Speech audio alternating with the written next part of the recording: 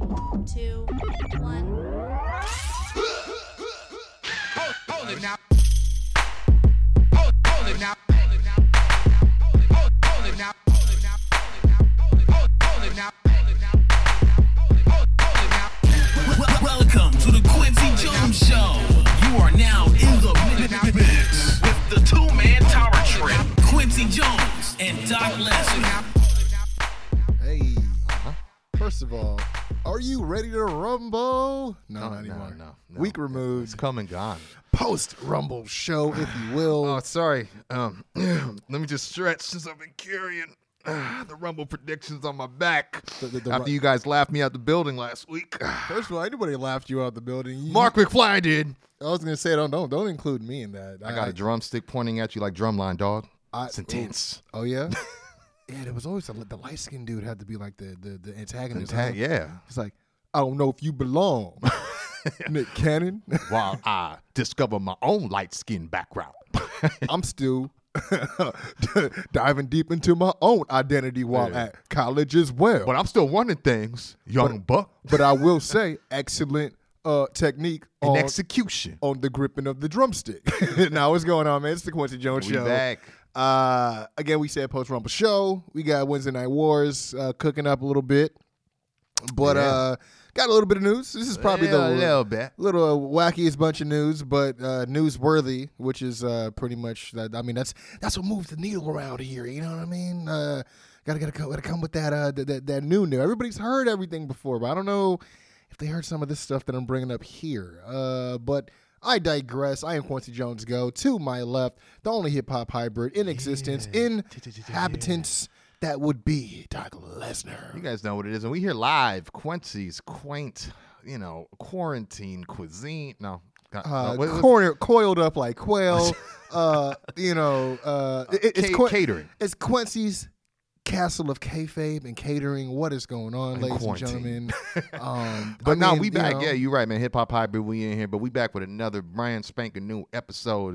Wrestling news, all that. Smell man. that? That's that new episode smell. I like that, baby. Yeah. Okay. Okay. That's what. Let me get into the news. Wrestling. Yeah. Something we love. I would assume. Something we cherish. Sure. Wrestling related. Let me read my cue cards now. The only reason I had kind of like this awkward intro into it is because it's just like not good news immediately. Well, it's up in the air, but it's worth noting that Butch Reed. Butch Reed. What we got on Butch Reed? What's going on? Butch Reed had this is, I believe, a few days old, but he had a double heart attack. Holy shit. And is in serious condition. Obviously, time with Slick, time with also his partner, I believe, is it Ron Simmons? Yeah, Ron Simmons is Doom, yeah. The first brother's wearing a hood, baby. Man. I like that. It's funny because a lot of people knew it was them, but it was still, They were like, no, man, it's Farouk with the metal helmet. Damn. But no, yeah, definitely. Keep him in your prayers. To the wrestling gods. Just pray up. Seriously. I'm sick of this already. Definitely a big pioneer for people of color that grew up on wrestling or wrestling, depending which area you came from. That's a household name right there. Yeah, definitely, man. And I just thought it was definitely worth bringing up, especially. We're officially in Black History Month, so that it'd be a shame. Mm-hmm. It'd be a true shame. So I'm definitely, like I said, positive thoughts up. Yeah. Get those, those prayers up, those good thoughts up, whatever you believe in. Mm-hmm. Good brother prayers. Get those good brother player. Good brother player. The turn prayers along here. Say your prayers for the good brother Butch Reed, man. There we go. There we go. I love it. As we butchered that, good little segment there. But. As I go into more news here, this is actually some good news here, but it also circles around a potential injury of a current WWE superstar. Good, yeah. Ivar, the Viking Raiders, as you remember, has been out of action since he broke his neck. Okay. During an 8-man tag. I didn't know if it was a break. I know he had like a stunner. He or went for stinger. That. Yeah. Thank you. Like, I know he went for that running like tope to the outside, and then, like he called the X himself. You know what I mean? Which it was like. Sub out. You know what I mean? I think it's a nagging neck injury too. Like something. Because I think he's gone under the knife before. I was going to say because ROH. I remember, but even before then, or after that, I should say, is when after they had the War Games match, they both had some time off, didn't they? Because they had to nurse some injuries. Yeah, I believe so. Yeah, man. So, yeah. They were taking off for like 3 weeks or something. Yeah, it was that was pretty substantial. But they said the injury is bad enough that it required surgery. Mm-hmm. Again, that was last September. Yeah, I was about to say, I think he already went under, right? Yeah. Fast forward just shy of 6 months. WWE Hall of Famer Diamond Dallas Page actually shared an image on Twitter revealing that he's been working out with Ivar ahead of his WWE return. I thought that was pretty. Obviously, I mean, I need to get into this. I have these videos. I just need to sit my ass down and stop fucking moving. Yeah. And just get into this shit, dude, because I'd definitely be having eggs. Honestly, I've tried yoga myself, not DDP's specific brand, but I mean, it depending what you're looking for out of it, I mean, it definitely I like it personally. I wish I could. I think it's put more time in. A moment sure. of self peace that's kind of because necessary for yoga. self peace. You know what I mean? Oh, okay. Like that brick room trying to. It's kind of like exactly. You're in there and steam room status. It kind of it's all heat, but like you humid, feel right? the moist. Yeah, it's crazy. Just sweat that toxicity. But out. I was just gonna say because after I got diagnosed with anxiety, I went there to kind of get my mind right, and I just felt like I was leaving all that toxicity right there on the floor. So, I like that a lot. Mm-hmm. It says at this current time, there's no word on when WWE is planning on having Ivar return to the ring. But it was initially reported that he first suffered the injury that the former Raw Tag Team Champion would probably be out of action for a full year. But like I said, it's been 6 months since then. So, obviously he has to have some sort of mobility and active movement in that neck for him to be able to, start doing the yoga and stuff like that. So definitely some good signs, good vibes for Ivar as well. Yeah, man. We need to just keep getting better because, I mean, the tag division is suffering without you guys for sure. And not to say hurry up for that, but I can imagine how explosive he wants to be, when he gets back from injury. And not to be selfish towards him, because they are a tag team, but at the same time, like Eric is like kind of like suffering as a result too. Yeah, it's kind of like, I mean, I know he found sort of a place on Raw Underground, and then after that, you just didn't see him. So I just don't know what he's one of the guys do. chasing after R-Truth now. Like, I noticed that. So. Yeah, at least it gives him something, but it's also like Hector Carrillo. You know what I mean? Like no spot in the Rumble. You know what I mean? Mm-hmm. Also, stuff like that. But yeah, who knows? I got some more news, WWE related. I guess this is more about the retired section. Another great black athlete. Yeah, I'm gonna drill it in. It's our month. You better get used to it. It says that surprise, surprise. After the WrestleMania match, Booker T never managed to pin Triple H 1-on-1. Fans of Booker T may be in luck as he has revealed that the situation was right. He'd come out of retirement to face Triple H. Really? I wouldn't be mad at that. He says he has revealed that he'd accept the match with Triple H as long as it took place on a Saudi Arabia show. Oh, so he trying to get that Arab money. Well, it could be that, but there's so many different slices. Yeah, maybe it's because he doesn't want to take a spot from a WrestleMania spot from one of the boys, and that's admirable. But it could also be like that's what he's saying. But he's like, I'll take a WrestleMania paycheck though, from Saudi. Like one could say that, but when I think about who I would even want to see, and anyone right now I'd like to see Triple H face, like short list: AJ Styles, Finn, that'd be Finn, cool. Yeah, Cross would be awesome. I mean, I mean, I don't know who would need the rub. Maybe I could see him try to build Drew up against him, maybe, but is it necessary? No. Drew versus Triple H would be pretty cool. That'd be believable, yeah. Chosen one versus the game, like. Sometimes I wonder, do we need to get the Fiend versus Triple H from that one time they flirted and got in each other's faces when he was cult leader Bray, which that's one of my favorite moments. That's one of my favorite programs is when they had the whole Shield and the Wyatts running rampant. But I feel like I'm going to go back and rewatch that. No, you need to. Yeah, Brody gets some shine for sure. Oh, yeah, of course he does. He's, but, it went on to say that this is a quote courtesy of Fightful. If Booker T versus Triple H went down, would have to be in Saudi because they're passing out big checks. So I was right there.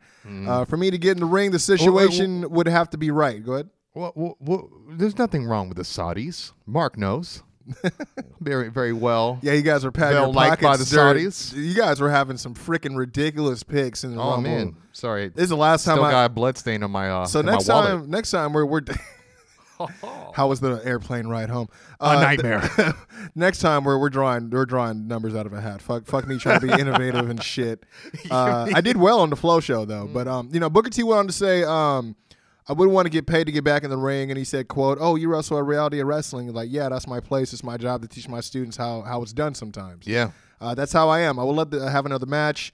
If the situation is right with Triple H, a lot of people think about that match and talk about it, and the ending wasn't what most fans wanted. It show wasn't. I said, agree. You were diplomatic. I mean, I'm just saying because he was saying a lot of things at the time that were hot button, and everyone, and it just built you up to like they did it right. They did yeah, that was that old school. I'm tuning in to see Triple H get his ass whooped. I am invested because this good dude got me.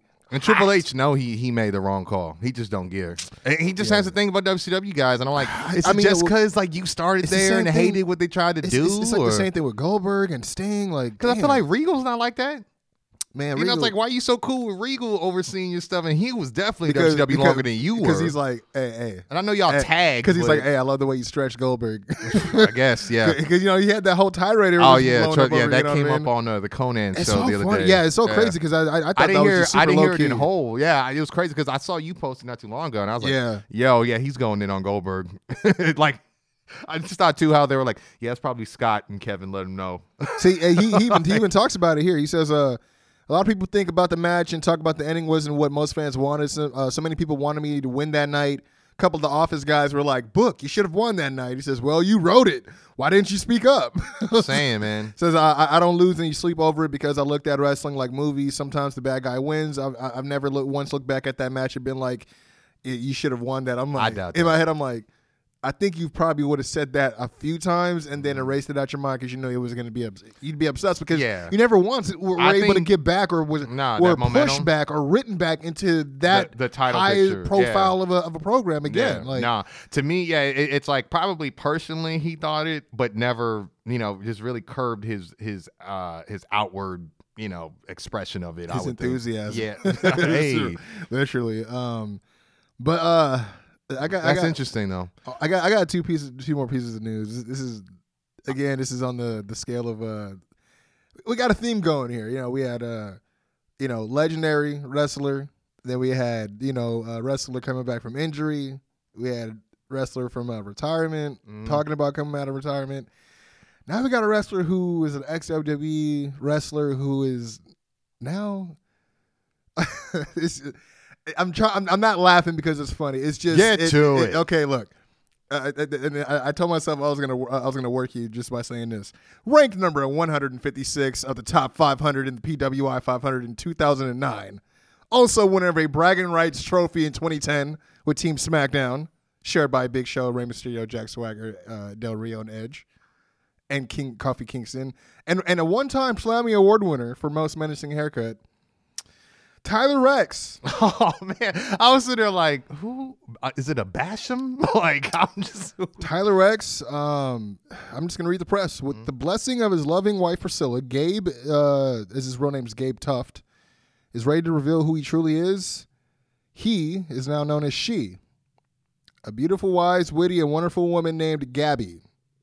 Gabby is about to share her thrilling story of gender transitioning from a former WWE superstar / bodybuilder, fitness guru, motivational speaker, and they had to write all this in, motivational speaker and motorcycle racer to a fun-loving and fabulous female. I mean, just because she's a female doesn't mean you still can't do any of this. What? She has finally been set free and ready to rule her world.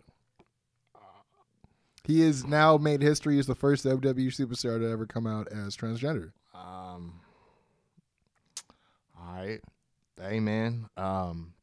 Whatever makes you happy. And that's what I'm saying. Like, I'm not. That's the thing.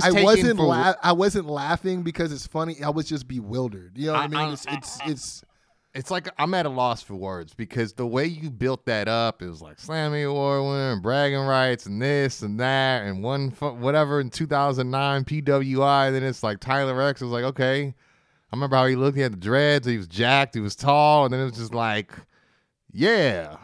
He turned in his penis. Oh, Jesus. It was just like, oh, wait, what? Like that's how it hit me. It was just kind of like, wait, what? Like, so when you said Gabe to Gabby, I was like, oh, this is a totally different announcement. This is hilarious because this reminds me, if you ever watch it, if you have time to go watch it, when Joe Budden was on was a couples retreat, and he found out that there was a transgender on there, and he kept eyeing her, but didn't know that it would.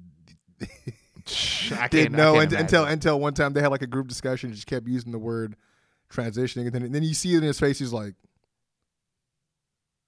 oh no! And it's hilarious because it's like the camera's not focused on him. I but remember that. Yeah, you see it in the background. Him, he's like, oh, I just solved the whole thing. It just clicked. Yeah. It's hilarious. Man, but that's great. I got that in. Shout out to Seller J, man, again from Pro Wrestling Spotlight. He always gives me the great news, you know. I mean, just as a palate cleanser, I'll just. I got one more thing. I was just gonna state this just real quick. Yes. Lars got released. Okay, cool. Yes. Lars was released. Yep. It was said that he actually no-showed a few tapings, so I don't know if that played into it or if they just needed a reason. At that point. That's Lars Sullivan. But moving on. But last little bit of news here, I thought it was worth noting. It's about New Japan. On Thursday, they announced that they have a TV deal for a weekly 1-hour television show on the Roku channel in the United States. Not mad at that. Got a Roku myself. Also, I'm sorry, United States, United Kingdom, and Canada. Oh, okay. New Japan Pro Wrestling will debut on the channel weekly starting next Thursday, February 11th. Oh, that's quick. At 5 p.m. Eastern Time, the show will be available on demand each week. After the initial airing, the show will air weekly footage from major arenas in Japan. The channel will also have on-demand footage of New Japan historical content, including some of the major matches of 2020. Okay. Yeah. That's pretty good, man. That's not bad. Yeah, I mean, it seems like something's going on. I saw a tweet earlier, but I didn't get a chance to watch the second hour. Or let me say, I haven't been able to watch after the officiant was revealed for the wedding on AEW. So I haven't gotten past that, which is funny because he was in my list of people I would use from Impact. It's just we'll talk about that later. Yeah, for sure. But I haven't seen the whole thing, but I did see a tweet from Tama to Kenta, and so it makes me curious about about how the show ends or what happens. But I'll probably bring it up then. For sure. It goes on to say, because I was interested about this. It says this deal was completed back in December. Brings New Japan back to weekly TV. They were canceled at the end of 2019 by Access TV following a series of successful years. As part of the fallout of the sale of the station by Mark Cuban to Anthem Entertainment, the parent company. This is just more or less just whatever. Just Saudi money. Championships. But yeah, man, that's pretty much all I got for news. I thought it was worth noting. I mean, again, because me, I mean, call me what you want, but I'm not going to pay for New Japan World, and I can't even get it in English commentary. Wow, I think I might still. I got to check my bills, and my information may be wrong or dated on that, but it's one of those things where I'm not, again, like I'm one of those guys that you don't watch enough of the content for it to be worth it. I love watching regular season NBA. I don't really watch regular season NFL all that much, but when the playoffs hit, let me tune into the G1. Let me plug into the Supercard. Let me plug into because there's so much wrestling out there. I totally get you. Yeah, it's not illogical or irrational. And the time difference too. That is a big factor. You gotta watch Wrestle Kingdom. Like I was gonna just say too. I had just one minor note of news, which you brought up older people, Hall of Famers, legends and stuff. So I thought this was kind of not weird. It just adds to the file that is Vince McMahon and WWE and the way they do things. Sure, pal. Sean Stasiak had come out. I think recently, and he was Sean Stasiak. I think he played Meat at some point. Yeah, he was Meat too as well with Terry Reynolds. He's a second generation. I believe it's Stan Stasiak. Yeah. So that's actually what this has to do with. He was saying when Stan went in, I think it was 2008 or 2009. He was not invited. You talking about to the Hall of Fame? Yes. Nor asked to present, and he wasn't even given like an official induction. It was like he was just kind of added in. Like they announced him, but they didn't have anybody induct him. You get what I'm saying? Like so they announced him, but they didn't really like. They didn't have a physical induction at the actual ceremonies. He was just kind of added in. I wasn't gonna say because not last minute, just not given the official deal, as much attention or the same amount of attention or presentation as all the other ones. Like it's basically strange. It was mentioned versus presenting. I was gonna say I felt like I remember them mentioning it, but I don't remember anybody. Like because I feel like Sean would have been out there to say something or somebody else. Right? That's what's funny is he did reach out. through email and text, and basically all Vince really said, because he told him, I just think this is very hurtful what you're doing, and he just said, oh, don't take it personal, it's just a company decision, was all he really had said about it. I mean, and it's just crazy to think, like, as he said, I've been waiting for that call, like, when I realized what my dad did in the world, I've been waiting for that call forever, to be the one to induct him, and for it to go over my head because you don't deem it important. But it's like Stan Stasiak is a notable name. No, he's definitely so it's crazy to think that they wouldn't think he deserved the rollout. Enough to bring it up every time he was in the ring. Yeah, they would always hammer that. They would talk more about that than what he actually brought into the ring. It made me think like maybe it's something personal with him or something. I don't know. Maybe he said something in a shoot interview or something. I don't know. It could be some old territory shit too. I don't know. Maybe Hunter didn't like something he said. I don't know. Who knows? He's like, nah. Post-release. I didn't like what he said about Kowalski. But yeah, that's pretty much all the news I had this week. That's kind of right in line with all the Hall of Famer stuff you was talking about. Yeah, we had a little theme going. I mean, I guess that kind of, ties into the next. Little thing. We talking Royal Rumble, baby. We talking legends. We talk. We ain't talking. Well, legends, let me ask you, how'd you feel about the Drew Goldberg match? Because that was the one thing that was cool. We usually watch these big papes together. Yeah. As a clique. But it was the first time we had to be in 3 separate locations. But we were live texting, which that's what made it fun. I can't. Yeah. Basically, so for me, I was surprised it opened, but I'm glad it did. It was the shortest match, which we all knew it would be. Yeah. This is my problem with it. Was I just chopped up this footage for some memes I've been working on, which is the Goldberg spear spot to Rosie through the barricade, where it looked pretty damn real. You couldn't have waited, right? But what this was crazy is, like, I noticed, like, maybe a week after Goldberg had challenged Drew after the Keith Lee match, and he went home for quarantine, that clip was posted by WWE, like, trying to get you to remember the impact of Goldberg. And I just thought, like, why do they keep hammering this? And it's because in the first 5 minutes he does it and it looks so planned. Okay, and I was like, yo, I'm not a fan of how that looked. I got one thing I got to say is, first of all, they did ring the bell. I was about to say, so what happened was they rang the bell, did the introductions. Right, that's what was weird about it. They rang the bell first, did the introductions. What was that, a gavel call? That wasn't a real ring bell? Hey, hear you. Hold on, decorum. Yeah, that's what that was. Okay. And it was like so they rang the bell, they did the introductions, and then they quote unquote blindsided him before the match started. I'm like, nah, they rang the bell, and then I was like. And I thought I was going crazy, and I rewinded. That's why I was a little bit late when you guys were watching. I was like, am I tripping? And then I watched it again. I'm like, there it go, right there. Yeah, because honestly, when I started it, I was like, let me just see who went. Because once I realized he was opening, I was like, let me skip. And I got to the point where they shook hands. I was like, okay, so Drew won, but let me see the finish. And once I saw the finish, I was like, cool. Jump to live. I was like, I don't care after that. And I knew it was Carmella and Sasha. So that's what I ended up, because they started showing the video package for Sasha and her. So I was like, jump to live, and I'm like, oh, good, the match is already underway. Yeah. But as far as the Goldberg match, like, I wasn't a fan of the spear. Like, he looked like he struggled to get to knock that shit over. Like, you know what I mean? And Drew's he's a big guy, so possibly. Well, I don't know. It looked hokey to me. It just seemed like, okay, just make contact and the rest will fall. I just feel like Drew's too big. Like, you might as well do the Rosie version. Like, he could take that. I thought it made him look like a chump as the champ. I thought so too. Because like, he's the one bringing the fight to him, because that's how dangerous Goldberg is. And then like Goldberg just spears him through the freaking barricade. Like, and before the match starts, the guy who's supposed to be like fighting his dad just tackled you through a barricade and made But you know what? He did have I guess a better looking jackhammer.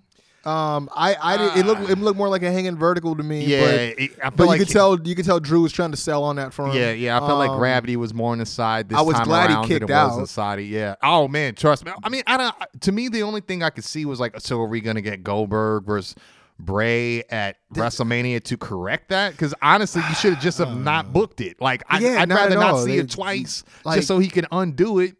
I don't want to see Goldberg in the Funhouse. I mean, maybe that's why they brought back Strowman. I don't know. I mean, but one thing that it was just like I noticed is that makes Goldberg weak is the fact that he was going for continuous spears. He never used to do that before. And then Drew, like, He hit a spear in the beginning that did not look like a spear, really. It just looked was like he tackled the guy, but true. It wasn't as for impactful. A guy his size.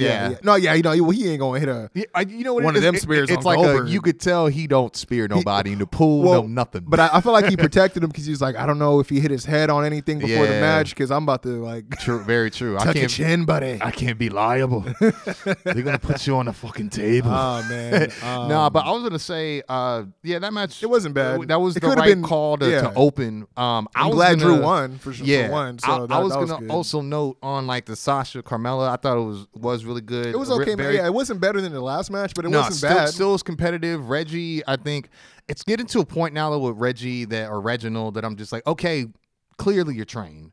Clearly, dude. So the sommelier thing. Did you hear that he used to be from Cirque du Soleil? This fool's like a freaking. Wait, is that true, or is that just something they keep coining? They keep saying that, but he's like a commentary? legit like circus performer. Like he's a gymnast, or like no, he was actually came from the Cirque du Soleil. He came from a circus performer. Like okay, but that's why it's crazy. Like he'd even have one match in NXT and got just plucked into like main. It's like that's it. I'm not really. I mean, but I will say this: if you realize it, he's not throwing any working punches though. No. Yeah, everything's evasive and holds. Pretty much and everything he probably had to do, like theatrics. You know what I mean? For sure. But I will say this: like, I got a little worried when Carmella basically, I'd say like this, but busted to Sasha where she went for the suicide dive. Yeah, and she kind of scorpioned a bit. And I don't know if you noticed because we know what to. Well, I was gonna say we know what to look for in body language. True. Immediately you see Sasha drag her fingers on Carmella's lower back. Like, are you okay? Yeah. Because it was like, I've done that before. I know exactly how bad that smarts. It was one of those things where you notice Corey Graves is like, he kind of like stops talking for like 2 seconds. Yeah. Because he's like, he has to watch his girl do that. Yeah.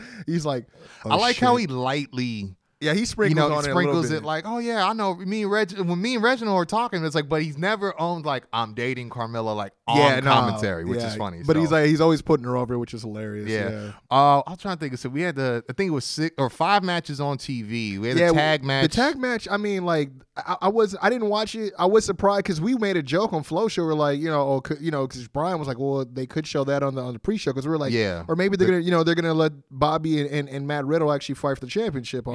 Which didn't happen. It happened on Raw. Yeah, but kind of didn't happen on Raw. But yeah. But I watch Raw, guys. I watch Raw. Yeah. So like Brian mentioned it, and then Baca's like, "Oh yeah, Charlotte on the pre-show. That one actually happened." And then we're like, "Boom!" It happened. I was like, "Oh shit!" But not without being in the Royal Rumble but later, it was of course, But we were like, even the women's champion on the pre. We're like, that's weird, right? Yeah, that is weird. But.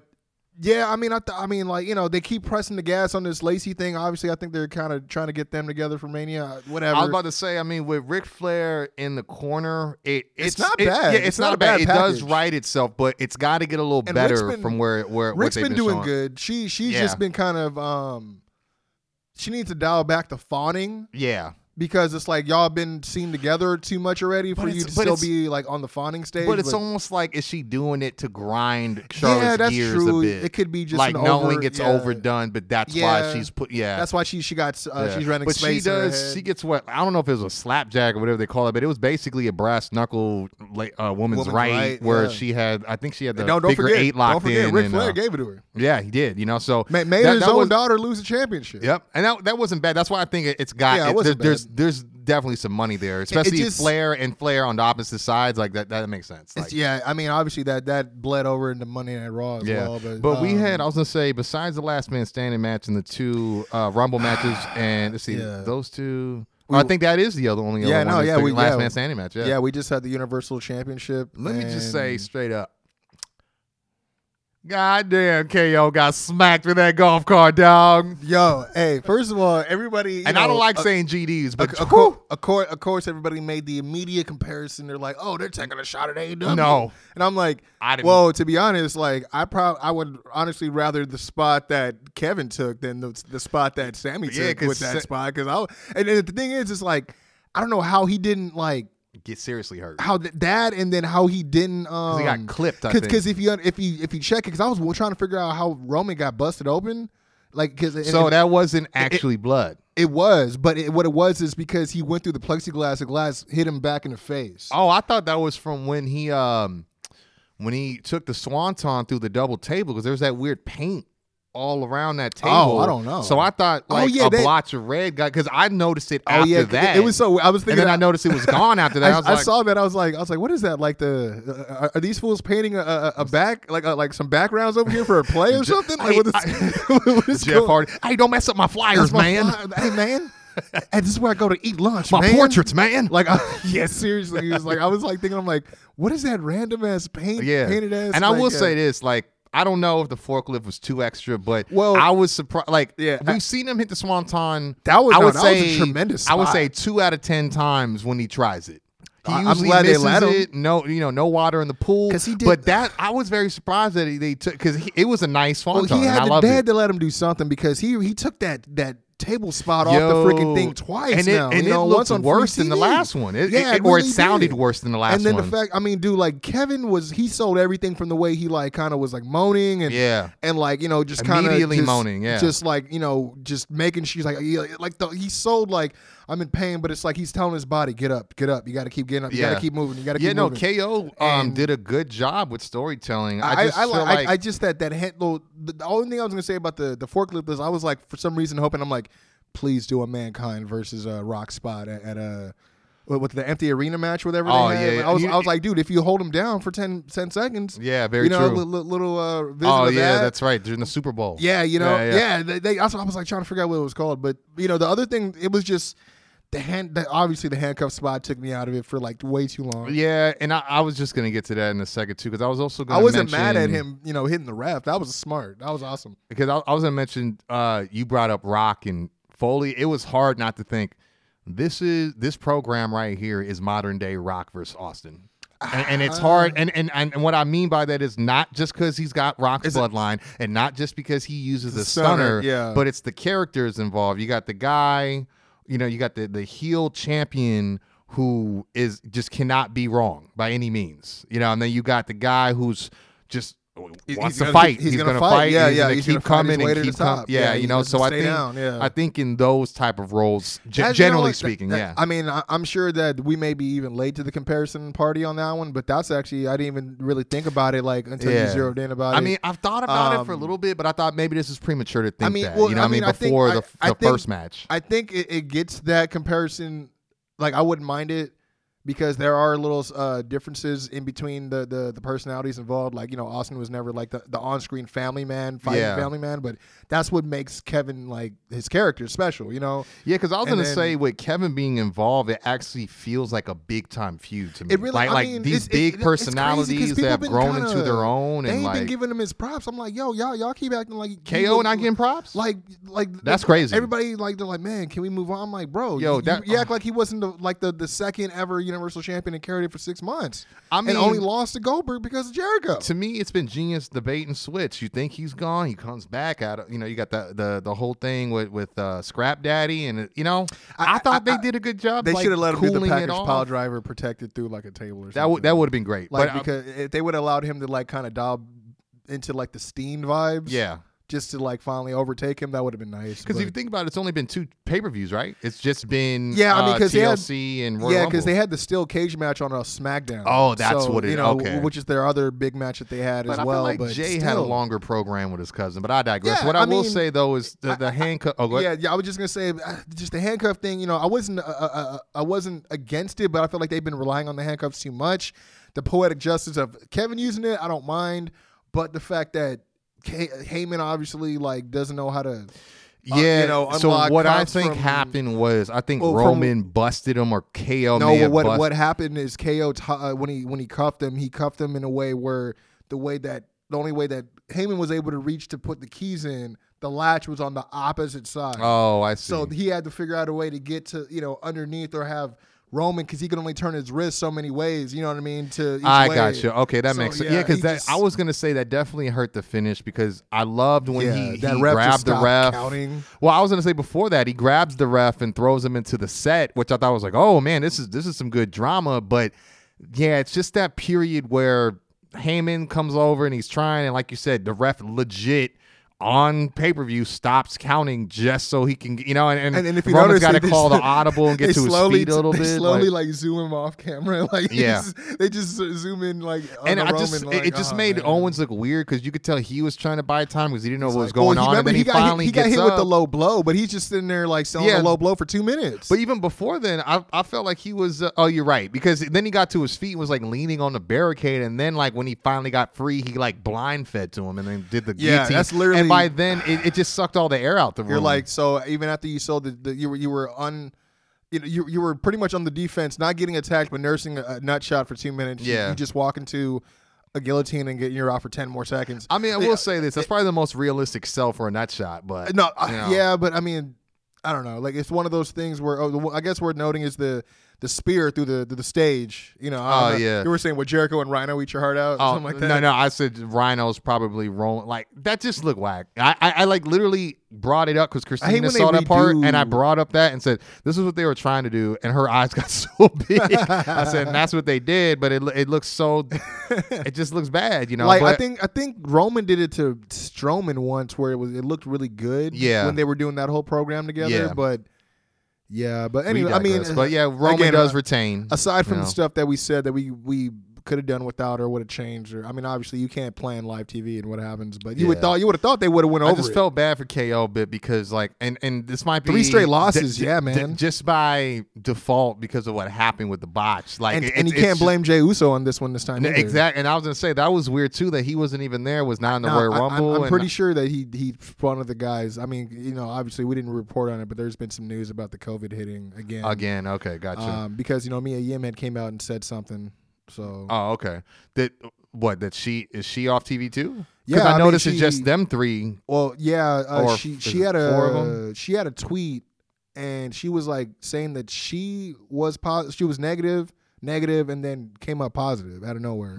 So everyone's like, okay, that's why Keith wasn't in the main. Royal Rumble. Okay, that makes sense. And that was, I think, the day before we were like, fuck, I think he's not going to be in it. And then there's a couple people that weren't in it as well. Yeah, it was just a weird because and Jay wasn't seen on SmackDown either. Yeah, but I was gonna say too, Roman, I hope doesn't suffer from that match because I feel like because of the finish, it knocks it down a couple pegs. He's a heel. He can take it. Yeah, exactly. But I think in terms of his progress, that was just like one of those snags that you couldn't control. But like you said, he's gonna get past it. Yeah, his character, he usually.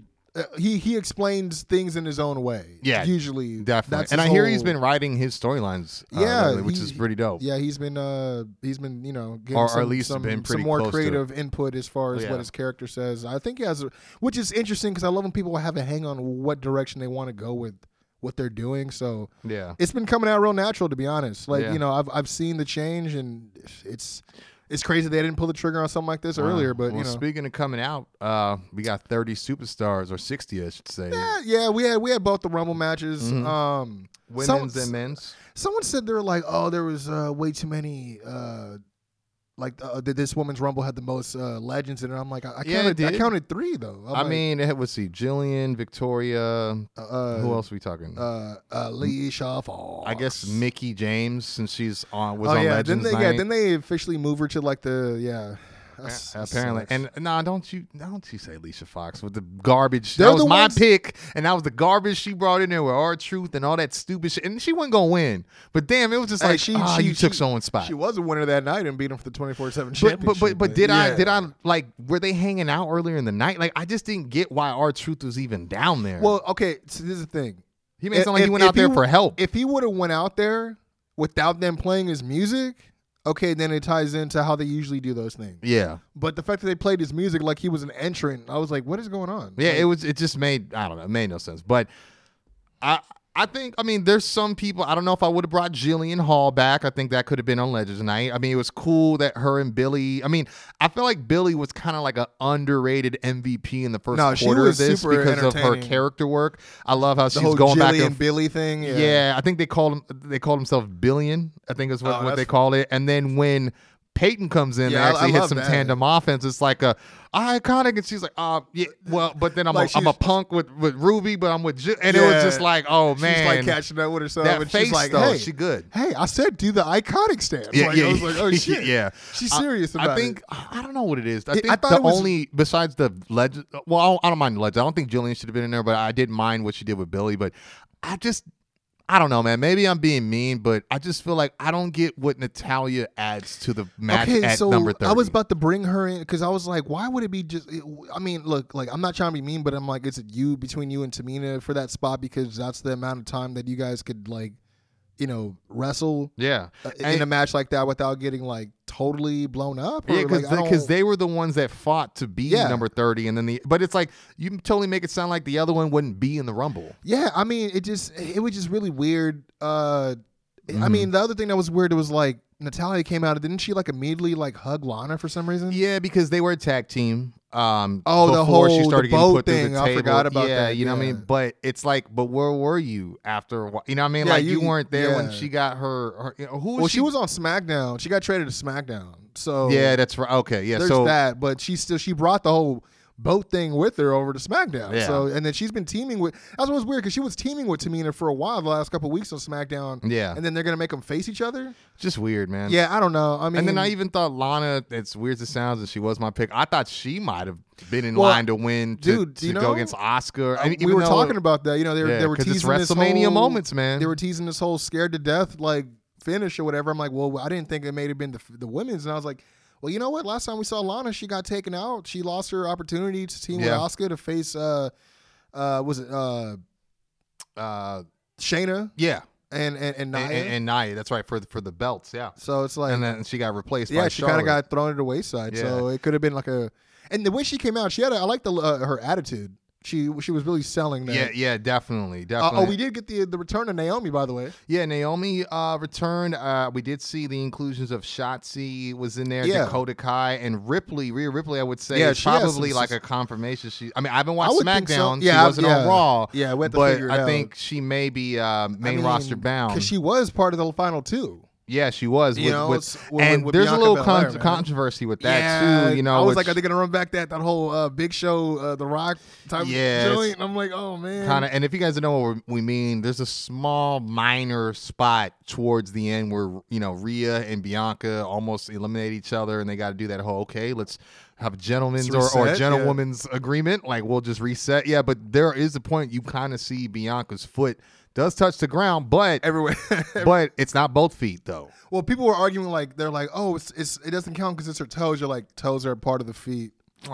2 feet on the ground. You know what was a weird elimination? I will say though was I know what you're gonna say. Reginald with Carmella, and then like Tamina came down, and then he put Carmella down. And then took a super kick, and it was like, why wouldn't you have just taken the super kick and then she stumbled out your arms? Like it just seemed really stupid. I don't know. Like Carmella didn't even think like, oh no, don't put me down. She was just like, oh yeah, take care of this. You know what I mean? Like it was like maybe that's what it was. She felt like because she was like in his arms and Tamina's coming towards her, she's like, put me down because I don't want to feel like I'm vulnerable. I don't know. I'm not here to create logic on these small idiosyncrasies of a woman's woman. Tori Wilson was also in there. She actually had a few eliminations, dude. Yeah, not bad, but I'll be honest. Like I just feel like that could have been like. I mean, I know she hasn't delivered yet, but could you imagine if Sarah Logan delivered her baby and then like came back? That would have been dope. Have a little Ruby or Riot Squad. Cash that in. That would have been great. I love that, man. Chef kiss. Especially if it was like 3-on-2. Like I don't know who the 3 would be double teaming on Ruby Riot, or maybe Billy. They joins Peyton and Jillian and they're trying to get Nia out. Yeah. And then like all of a sudden her music hits, you're like, what? But two of us already in the ring. See, that was what was stupid born in the mud, raised in the dirt. or born in the woods, raised in the mud. Yeah. And then you're like, what? Yeah, that'd be a good moment. I mean, one of the things I did like was how strong that they had Belair and Rhea. As far as performance, and one thing that was interesting is you had Alexa who looked like she was about to transform, and then Rhea just knocked her ass out. Yeah, she was like, I'm not having none of this shit. Yeah, and I was like, which makes me think, is this your first program? But that's all I was thinking. But then Alexa's on Raw, and she wasn't on Raw, so. Well, it seems like she was on Raw to deliver a message for the Fiend, in my opinion. But we'll get to the men's in a little bit. Yeah, I was also going to say too towards the end something I thought this made zero sense. Nia and Shayna then start fighting each other, and they just have they hit each other with the worst working punches, like the worst. It was almost like they weren't even trying to work each other, and it's like, then why are we doing this spot? And then I think one gets knocked. I think Shayna gets knocked out by Nia, and then she apologizes. Then she gets knocked out. Then we're back on the same page. We're gonna knock everybody out and then walk off. Like I didn't mean to, and I was like, what? you did it. It just didn't make sense. But I will say you're right. Bianca looked very strong. I like how Bayley started as number 1, but Bianca came in as number 3, I believe it was. Yeah, she did. And man, it Kevin was Dunn, good. He did a return, or I should say a repeat performance of the old Titantron botch from 2016 with AJ Styles, except he totally missed Bianca Belair eliminating Bayley. I heard about that. Because I saw it happen, and I was like, was that Bayley? Yeah, and they should have made a bigger deal because of their program. But I know she just beat Bayley definitively on TV on the go home. So in my mind, it's like that's probably a better visual than the elimination. But I totally get what you're saying in terms of like timing and coordinating the shots and the things that make sense to tell the story or the finality of the story. That's more of the higher profile storylines that was cooking going into this. So you would think that they would have highlighted it. So but congrats to Bianca Belair. She did have a pretty emotional post-match promo where she said she's going to put, and it's funny because I never noticed it until she said it. She's putting the EST in WrestleMania, and I was like, "Oh shit, already." Yeah. Have you seen the logo? No, I seen the Tampa Bay. Yeah, that's Buccaneer-esque. Looking one. Yeah, with the EST is like in gold. Oh, I didn't see that. It's pretty cool. Yeah, it was like went up the next day, like basically like the exact logo, but I think it's white letters except EST is gold. Black excellence again. We're taking it back. Let's go. What's good? What's good? And of course that was Duck's pick randomly. Of course we were on the spectrum of Quincy Jones. I said that I wanted her to win, though. Yeah. We were pretty vocal about that. No, we did have the men's rumble. Yeah, we did. I mean, it was announced Edge and Orton as number 1 and 2. Yeah, I was gonna say I wasn't gonna go over every little thing, but there was some good. No, just saying because the only reason I brought that up is because I thought it was crazy that Backstage is back because that's where it got announced, and Renee is back, which we talked about.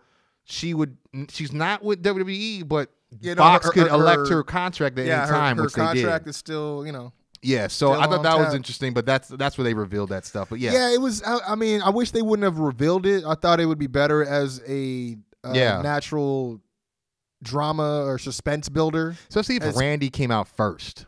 Yeah, and you're like, oh, who's coming out next? You're like, oh, the returning Edge who just barely said he's coming. Like, oh, this is gonna be good. These are the first two. Because honestly, that whole first part would have been a better sell of him doing the execution on the table and all that. And because as soon as he hobbled off, it's like, so clearly you're coming back to work like 10 minutes of the shit. Like you know what I mean? It was just like, damn, Randy. Like I get it, but this whole trope gets old. Like I can't remember what year it was. It's like when Dolph Ziggler started off as number 1, he didn't know who was number 2, and it was a returning Jericho. Yeah, that's right. Who wasn't? I mean, he wasn't seen on TV in months. Everybody's like, yo, for real? Yeah. And he stayed in the whole match for like 40 minutes. He didn't win it, but he was like there for like almost 45. Yeah. Like it's like.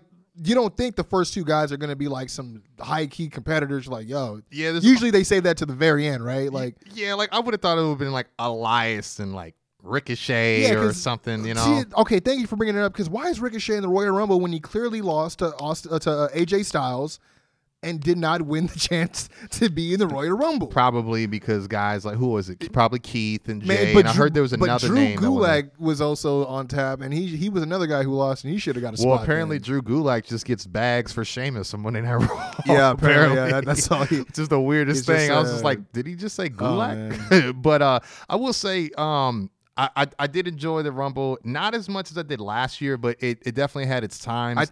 I was surprised the Edge audience was a key thing that was missing from me. Yeah, and then I also felt like, I don't know, it was just weird. I just didn't have Edge on my radar to win the whole thing, let alone be we were talking about one. that, and I'm not hating, but it was just in terms of the amount of building they were doing towards a lot of new guys and their equity going into this thing, like the Bobby Lashleys, like the Daniel Bryans, the Cesaros, the Nakamura's, the Big E's. Like, it was a very interesting mix of guys where it was like, yo, there's not a whole lot of like fall guys that are just there to take the elimination in this. Like this is actually pretty interesting. I wonder, how many, what the percentage of the field's going to be in it and how many legends are going to be in there, Yeah, and I don't think there were there any?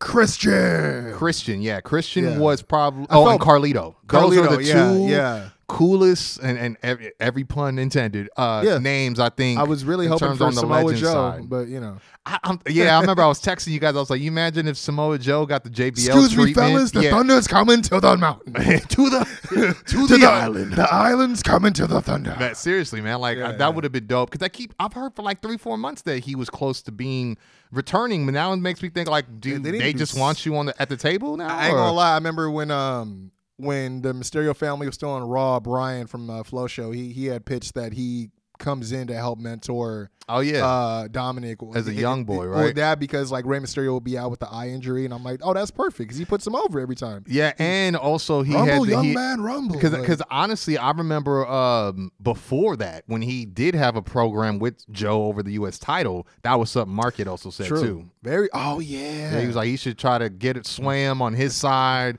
You know, your dad's been doing this for a while, but you should be my young boy and blah blah, all that stuff. So and he could heal it up against his dad. I mean, honestly, that was probably we got the return to Seth Rollins too. Yeah, Seth Rollins came back, still Messiah. Still the Messiah. He was in red. Yeah, so that was interesting. But and he did mix it up. I was gonna say, at first I was like, yo, he wasn't lying. He ain't in the ring. Yeah, he ain't trying to be in the same ring. But he also curb stomped his ass on the apron, and he sold it. He sold it, and I think that was Matt saying like, bro, I'm down to do business. I don't because that little comment is like, Seth, you're so sensitive, bro. Well, it's just also, I mean, it's not roll with the business. It was what we heard, you know, obviously that whole conversation, supposedly him, again, allegedly, you know, at a restaurant. Then we heard the whole thing with his Riddle's wife, I think, had something to say towards like Becky. Yeah, it was kind of body shaming. But it's weird that they're letting it bleed over where the commentary is like, and these men definitely do not like each other. Yeah, like, really weird. Like, hey, calm down. It's a weird fourth wall to play. They've never been on the same show, so why would we, you know, like, why, you know, it was so weird. But, I will say this. I could not believe Christian when the music hit. Like, I thought,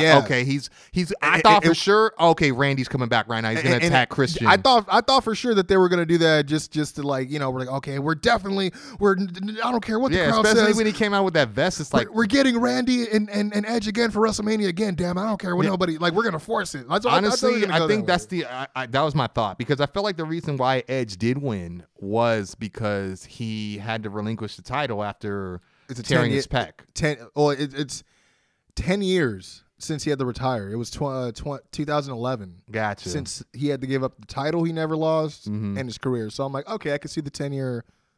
You know, that story writes itself. Yeah. I get it. Oh, wait, who won? Actually, now I realize it. Did Edge lost the greatest wrestling match he in the lost world, huh? Yeah. Okay. So he wasn't even champion. No. Okay, yeah. So he's Edge talking talking about when he had to relinquish the title 10 years ago. Yeah, he's talking about when he beat Del Rio. Yeah, and then him and Christian had to or Del Rio and Christian had to do some business, yeah. Yeah, they did that ladder match. Thing. But you know what? The other thing that I did enjoy was almost getting involved with the spots they finally had him do instead of because I felt like I felt like with AJ they should have showed him almost getting eliminated, him couching him more times. Yeah. Kind of like what Reginald was doing with Carmella. But also, I didn't mind him. I hated that it was a big E that he did it to, but when he's just going to pull a guy over the rope, I'm like, yo, you could have been doing that the whole time. Like, it was weird to me that a guy like AJ Styles wasn't in the top the Final Four, and it was like Edge, Christian, who was it, Riddle, Seth, and technically Randy. Yeah. Yeah, and then like the other thing that was lame is that Randy like pretty much sat out the whole match. Yeah, and I don't know. Even Brock Lesnar worked half the match, man. And that's my thing is I can't tell if that was a Randy creative control card or was that exactly how they booked it. Which I don't know. I mean, I think I'm glad Randy didn't win because he doesn't need anything else this year or last year. For sure. It was one of those standard, he's gonna come back and try to win it at the end type things. I'm just glad it didn't. Yeah, they didn't go that route. I would say, I mean. It's interesting that Edge won, and I'll add to that as we get into the Wednesday Night Wars for sure. But because I know he also showed up on Raw teasing, his decision and all that. But yeah, man. I mean, the only thing I just couldn't get behind is the whole Bad Bunny thing. But I get it. There's got to be hijinks and. I think the best thing he did was he was a man of a few words, and it did give us Damian Priest, who has now, it seems like he's confirmed as main roster, Raw roster right now. So he showed up Miz TV on Monday. Who also got the rub, the old school Undertaker John Cena rub. Yeah, he did from Edge. A la Edge, but yeah. You brought up Bad Bunny. I had to say this. Shout out to Young Baka. Yeah. Says Bad Bunny continues to progress towards a potential in-ring debut. According to Mike Johnson, the PW Insider, Bad Bunny was at the WWE Performance Center on Tuesday working out in the ring. My guess is going to be him and Booker versus Miz and Mo. That'd be. I mean, I'm not against if they're going to use try to use. Can you imagine they give Damian Priest a WrestleMania match already? Or maybe it'll be Priest and him. Yeah, because I'll be honest too. Like it would be. I'd rather see it be Booker, to be honest, just for the entertainment factor since they're going that way. But. For sure. But I would say, shit, I forgot what I was going to say. It was about Bad Bunny. No, I mean, it was about the match. You were talking about Damian, possibly. I don't know. I can't remember where I was going. You jumped in, but sorry about that. Yeah, no, I'm not sure if I want to see it. Bad Bunny, everybody knows he's a fan, but I don't know, man. I'm always weird with celebrity. Yeah, the entertainer, quick buck wrestling. You know, because even I had to tell my wife, like, yeah, he's performing, and she's like, why is he performing for nobody? And I was like, yeah. I mean, I don't know. It's again like. It's funny because it ties into this quote that Jake Atlas had to tweet out earlier. Yeah, I was going to send that to you where people are giving Bad Bunny a lot of flack. Yeah, I mean. But it's also kind of like, I feel you, Jake, but why are you defending him? Like, you're not even on that brand.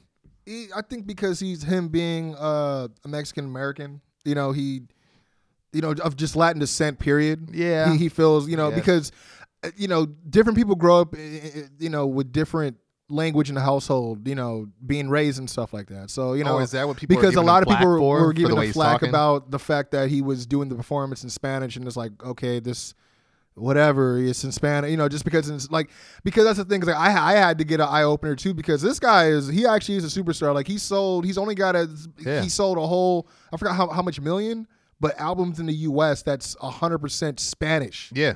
And not a lot of people can say that they've done that. They can do it in their own market, but come to the U.S. and sell those that much. Yeah, there's no denying his I get the crossover appeal. I get it, 100%. The superstar appeal, I get especially it. the Latin market. But sure, because they've been trying to cash back in on that for a while. But it's weird to think that it wouldn't be tethered to Ray or. And I don't know, because I don't know. He already got the beer.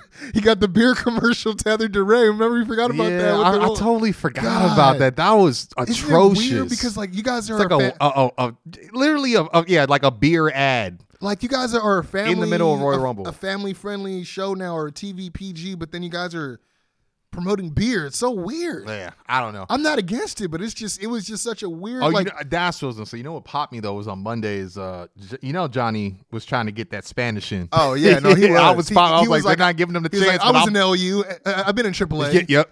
I got the ties. He's all, I'm married to Huela Loca. He's like, that's Vampiro above my street ties. Yeah, for real. Oh man, but yeah, that was pretty much the Rumble, man. Congratulations to Edge and Bianca Belair. It will be interesting to see. Just worth shouting out is the Brody inspired gear from the New Day. I thought that was really cool. Very, very cool. Saw Amanda actually react to it live too, which was really cool. She had no idea, but that's cool. Called them very dear friends. She was elated by it. She just couldn't believe it. That's I love to hear that. I do. I really do. We're gonna take some time out to pay some bills. We're gonna talk to you guys about Storyline Tees and their brand new Perfect T-shirt. You'll understand in a minute. We'll be right back.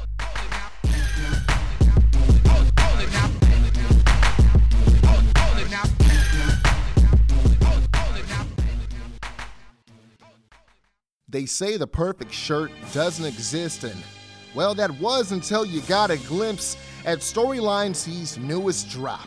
What's good? Ladies and gentlemen, it's your boy Quincy Jones Go from the Quincy Jones Show podcast, and I'm here to tell y'all, of course, that Storyline Tees has done it again, but this time featuring the master of the perfect plex, the sultan of the gum swap, the innovator of the towel game, Mr. Perfect himself, Kurt Hennig, and some might say the greatest to never get a shot at the world champ. You know what? That's a debate for the show on an entirely different episode. So let me get back on track here. But look, we talking about the peak of perfection. Some might even say the original EST of the WWF. But again, I digress and insist that you, good sir or madam, take your business on over to Storyline Tees, cop that fresh new tee, and be sure to peep the whole line of dope-ass designs. I've been telling y'all for a moment, man. These guys are strictly Quality over clout, and you should definitely check them out. Follow them on social media right now. Stay connected at StorylineTees_LLC. Stay notified on all the latest drops, design previews, and much more. And tell them the Quincy Jones Show sent you.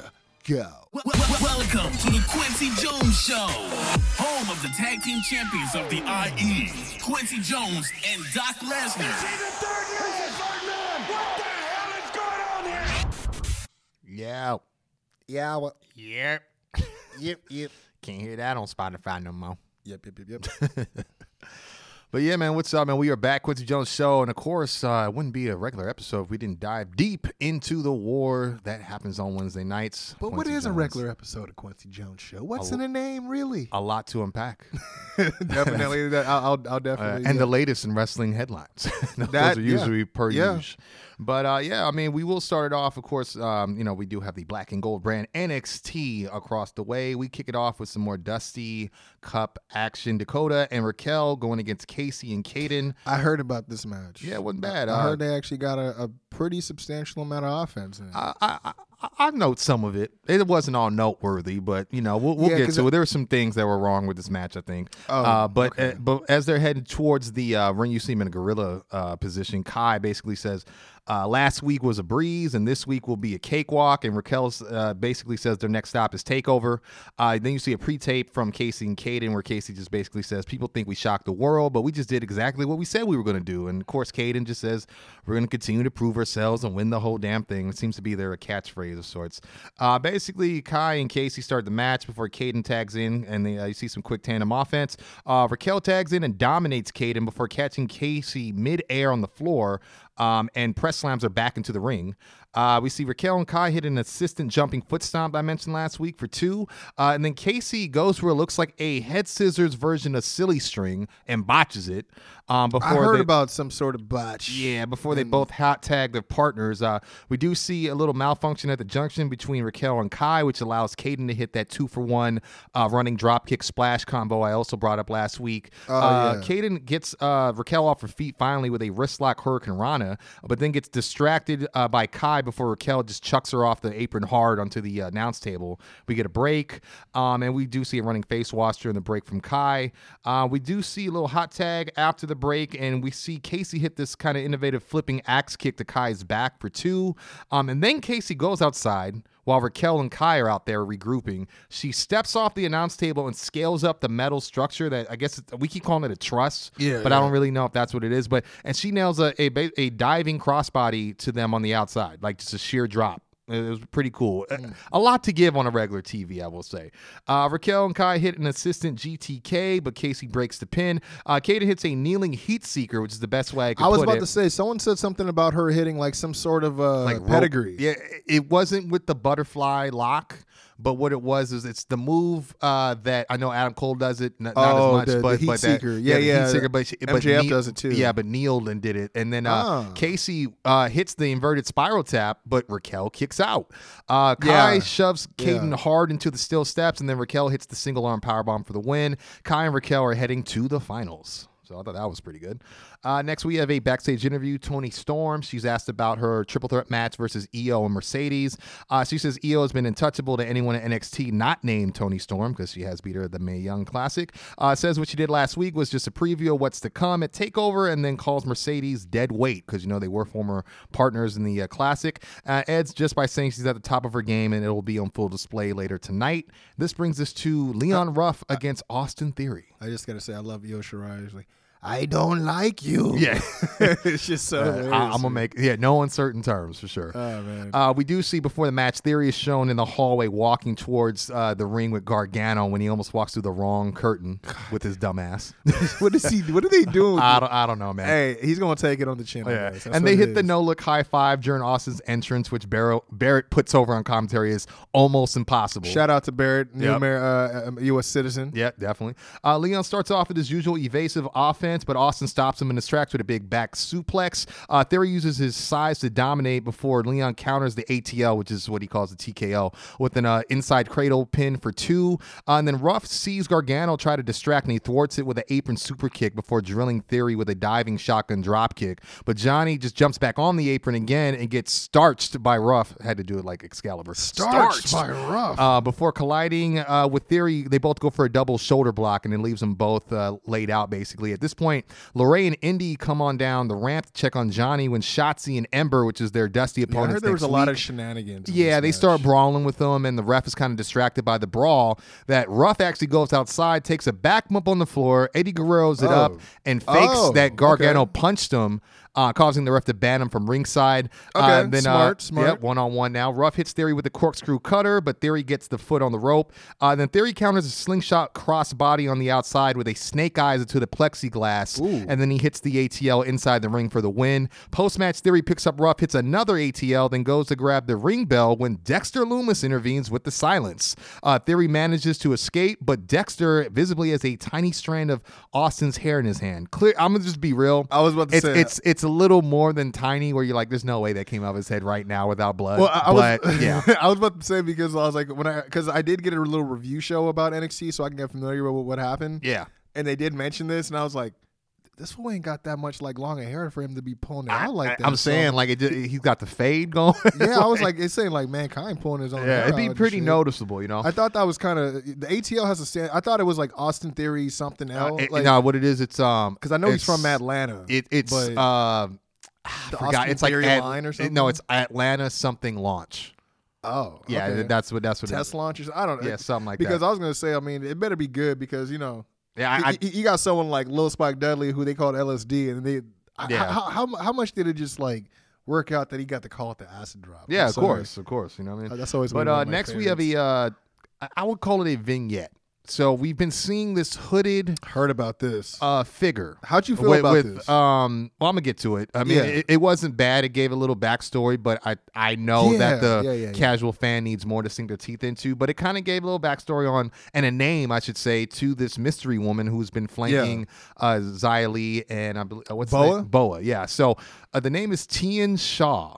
Tiansha. I did see that graphic online. I didn't know what it was in reference to. Yeah, reference to, but that makes sense now. But yeah, basically it's a narrator. It's like a story that's being told about a king who had an older son and a younger daughter. One day the son grew greedy, killed the father, bringing much dishonor to the family.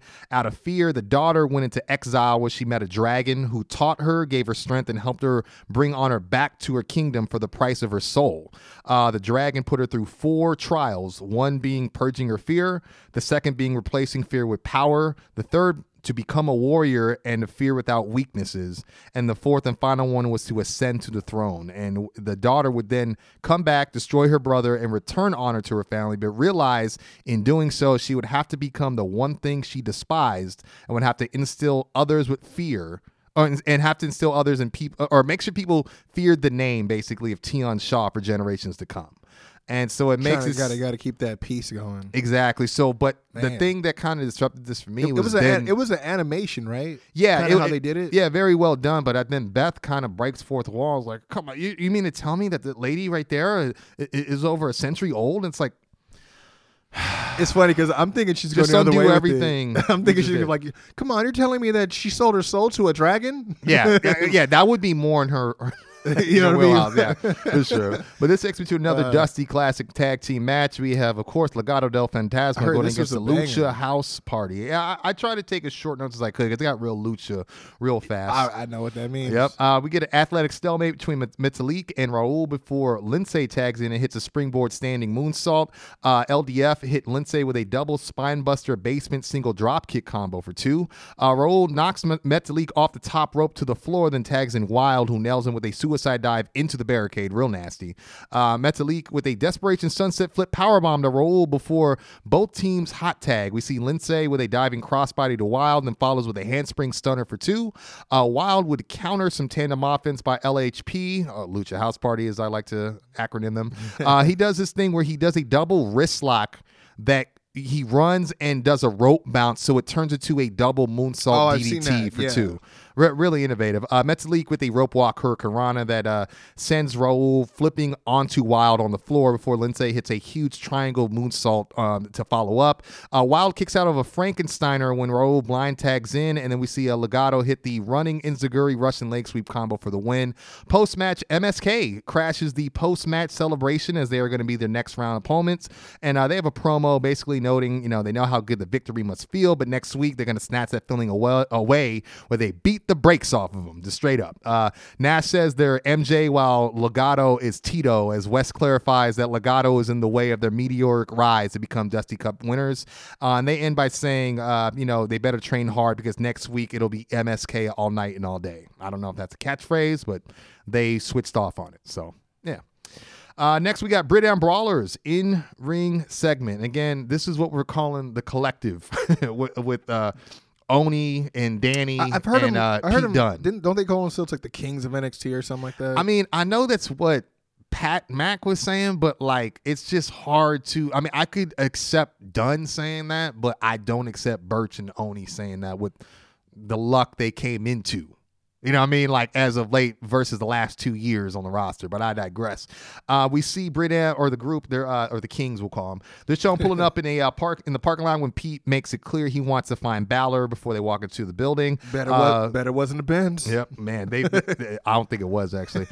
They make their way to the ring and Dunn picks up the mic saying he already told Finn he wasn't going to wait, and but he didn't listen to him, so he delivered the message to him again in person last week. Oh yeah, because he snapped his fingers. Yeah, right? and he talks about that. He snapped Finn's fingers and warns him not to force him to make things any more clear than he already did when Balor's music hits.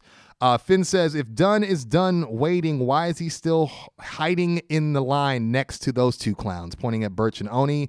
Dunn makes it clear he doesn't hide behind anyone. Finn jumps on the apron and says, then it doesn't look like that to me. Dunn sends him to the back, and he has a little face-to-face with Finn, tells him, to hang on to his title really tight because the first chance he gets is going to be his. Finn responds saying his chance is going to come sooner than he thinks at TakeOver, which is called Vengeance Day. Yeah, I was going to ask you about that. I heard they brought back Vengeance, but it's like it's weird. It's like a Valentine's Day thing, but it's like instead of Valentine's Day, it's Vengeance Day. That's why. Okay, I kept thinking I don't get why it needs the day, but okay, that's not bad. It's probably because they couldn't get Valentine's Day Massacre. I was gonna say they probably couldn't use that now in this day and age. Yeah, but he tells him you'll get your shot at TakeOver when Edge's music hits. It's no New Year's Evil, but No, you didn't hear that, did you? Wait. No, I know. You heard about? Oh, okay. No, I already know that Edge. Oh, okay. Yeah, Edge. He announced that he was going to be at NXT. Okay, well, his music hits right after he tells him, "Hey, I'm going to see you at TakeOver." He makes his way to the ring and says, "Man, this feels good." A lot of times in WWE, the focus is on the E, but in NXT, the focus is on the second W, and that's really fun. He notes how he watched NXT as a fan for years, always saw passion, hunger, and fire in people's eyes, and admits it's the show that helped him rediscover his own passion when he came back after 9 years. Says the same passion helped him win the Royal Rumble, which he reminds them allows him to challenge any champion in the company. He looks at Dunn, says, "I see myself in you," and he just immediately shrugs. He goes, "Yeah, I would have shrugged just like that 10 years ago, kid." Finn, he says, "I see a man in a special zone that's operating on a whole nother level," but says, "Hey, I'm going to watch your guys' match very closely because he's never had that." And he taps his belt, which Finn just looks like, he wants to stare a hole through him. I mean, he's just like, "You just touched my title."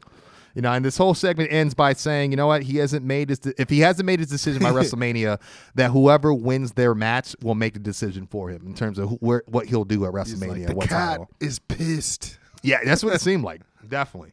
This brings us to a backstage segment. Johnny Gargano. We have a new interviewer, new face. Not sure why. I heard Mackenzie was. I don't know if she's another name to add to the list, but I heard she was not doing interviews this week because she was quarantining. I don't know if it was quarantine. She just wasn't on. She didn't appear. Okay, got you. So she may be at home or she may be doing something else. Yeah, we had someone new. I never got the name, but Johnny immediately starts commending the interviewer on first not being Mackenzie. And says because he prefers a good journalist for a change and is optimistic that this one will be the Howard Cosell to his Muhammad Ali, which I thought was really good. He's asked how the way he's gotten better at this character. Yeah, definitely. He's asked how the way is doing following Theory's match. He touts Austin's victory and calls Loomis a freak for messing with Theory. He's asked about how LeRae and Indy are going to prep for their Dusty match next week, and Johnny makes basically another way pun, and tells the interviewer, oh, you'll get used to it, don't worry, and says that Indy and Candice are going to punch their ticket to become the first ever women's Dusty winners. Gargano compliments her questions, but then she asks, when she asks his reaction about defending his North American title versus Kushida at TakeOver. The K word. Yep, he loses it at the K word and questions who she is as well as her credentials before calling her a crazy lady for spreading rumors, and then says, you know what, follow me. We're going to go to Regal's office and you're going to get fired. Reassures she's in big trouble.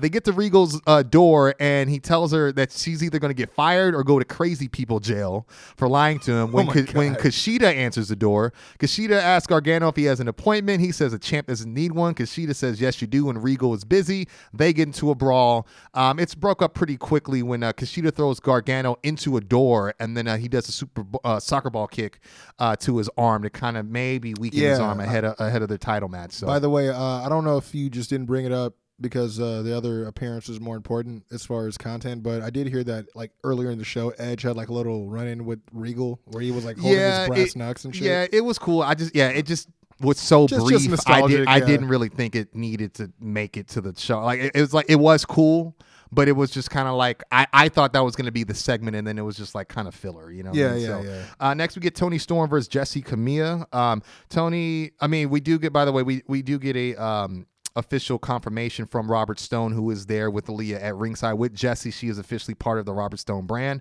Tony starts off strong with a running boot to Kamea. Jessi does manage a basement spinning heel kick that we've seen before when Mercedes Martinez enters the ring and causes a no contest. I was about to say, I heard that it was waste of space. Well, I heard that it was confirmed before that there's going to be a triple threat match for the women's title. Tony already, she spoke on it already, but Mercedes just came down. I guess she didn't like the dead weight comment. You see her easily dispatch Jessi before brawling with Tony. EO walks on down like real nonchalantly and even climbs the top rope and sits down watching on. That's what I heard and too. And then they get to the floor and she hits a moonsault to both women on the floor, and then she just holds her title and tries. Ain't that what she usually? That's what she's been getting paid to do that for a while. Yeah, for real. This next bit of business is great because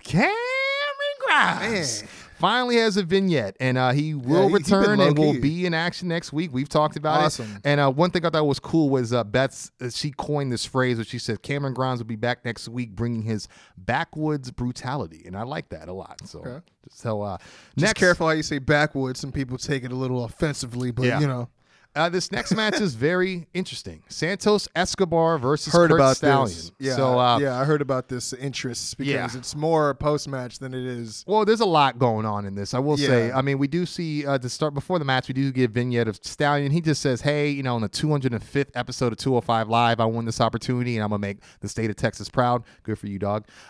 Jordan Devlin is mentioned as the linear cruiserweight champion on commentary and plans to have an open challenge on the next night of NXT UK, so that was worth mentioning. Good. But Santos, he dominates early on with hard strikes, grinds Stallion down with the ab stretch. We get a picture-perfect drop kick by Santos when Scarlett is shown watching on from an elevated platform behind commentary. Yeah. Santos does notice Scarlett before hitting Stallion with his running double knees in the corner.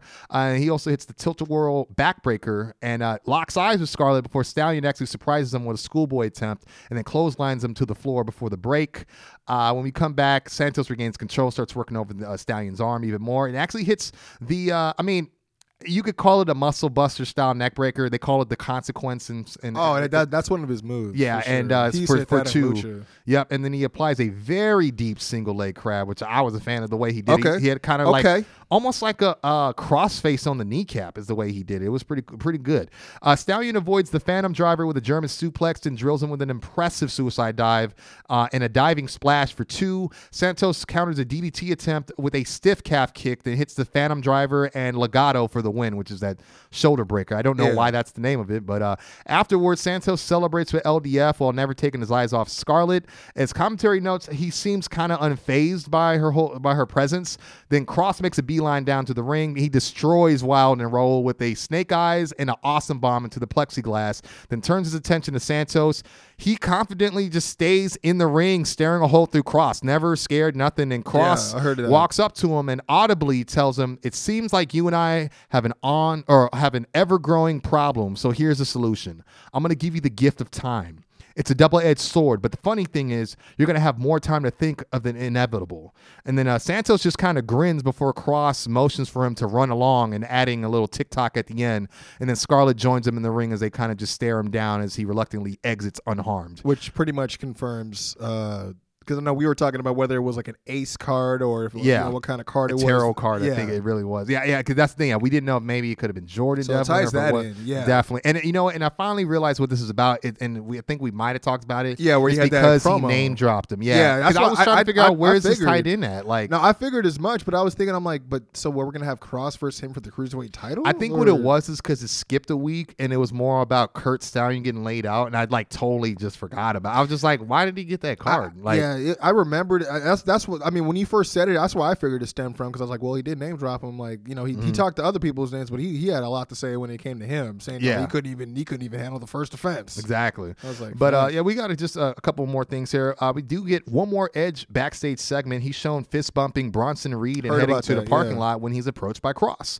Cross tells Edge, quote, he has a very big decision to make and warns it's a moment he'll have to live with for the rest of his life, and adds that he should choose logically, not emotionally, because at the end of the day, it's not going to be Dunn or Finn as champion. It's going to be me taking back the title I never lost. And he ends by saying, time tells all, even for the ultimate opportunist. But Edge is not scared, and he responds, the problem with words like that is they can be real motivating, as in motivating me to come back here, and I doubt you really want to see that. And he just walks off, and Cross doesn't look pleased with their exchange. At least they're actually making Edge look like, I guess, intimidating. Yeah. You know what I mean? As Veteran, opposed to like all that stuff. As opposed to hanging on to it's been 9 years. It's you know what I mean? The whole that's what they've been. It's moving the needle forward and not resting on laurels. And not resting on just the overall nostalgia of his last run. I mean, actually let him, because his promos that he's been doing, you could tell he's been writing and he's been delivering. Yeah. Obviously him working on Vikings, he's picked up quite the acting bone, and he's been able to get that drama in.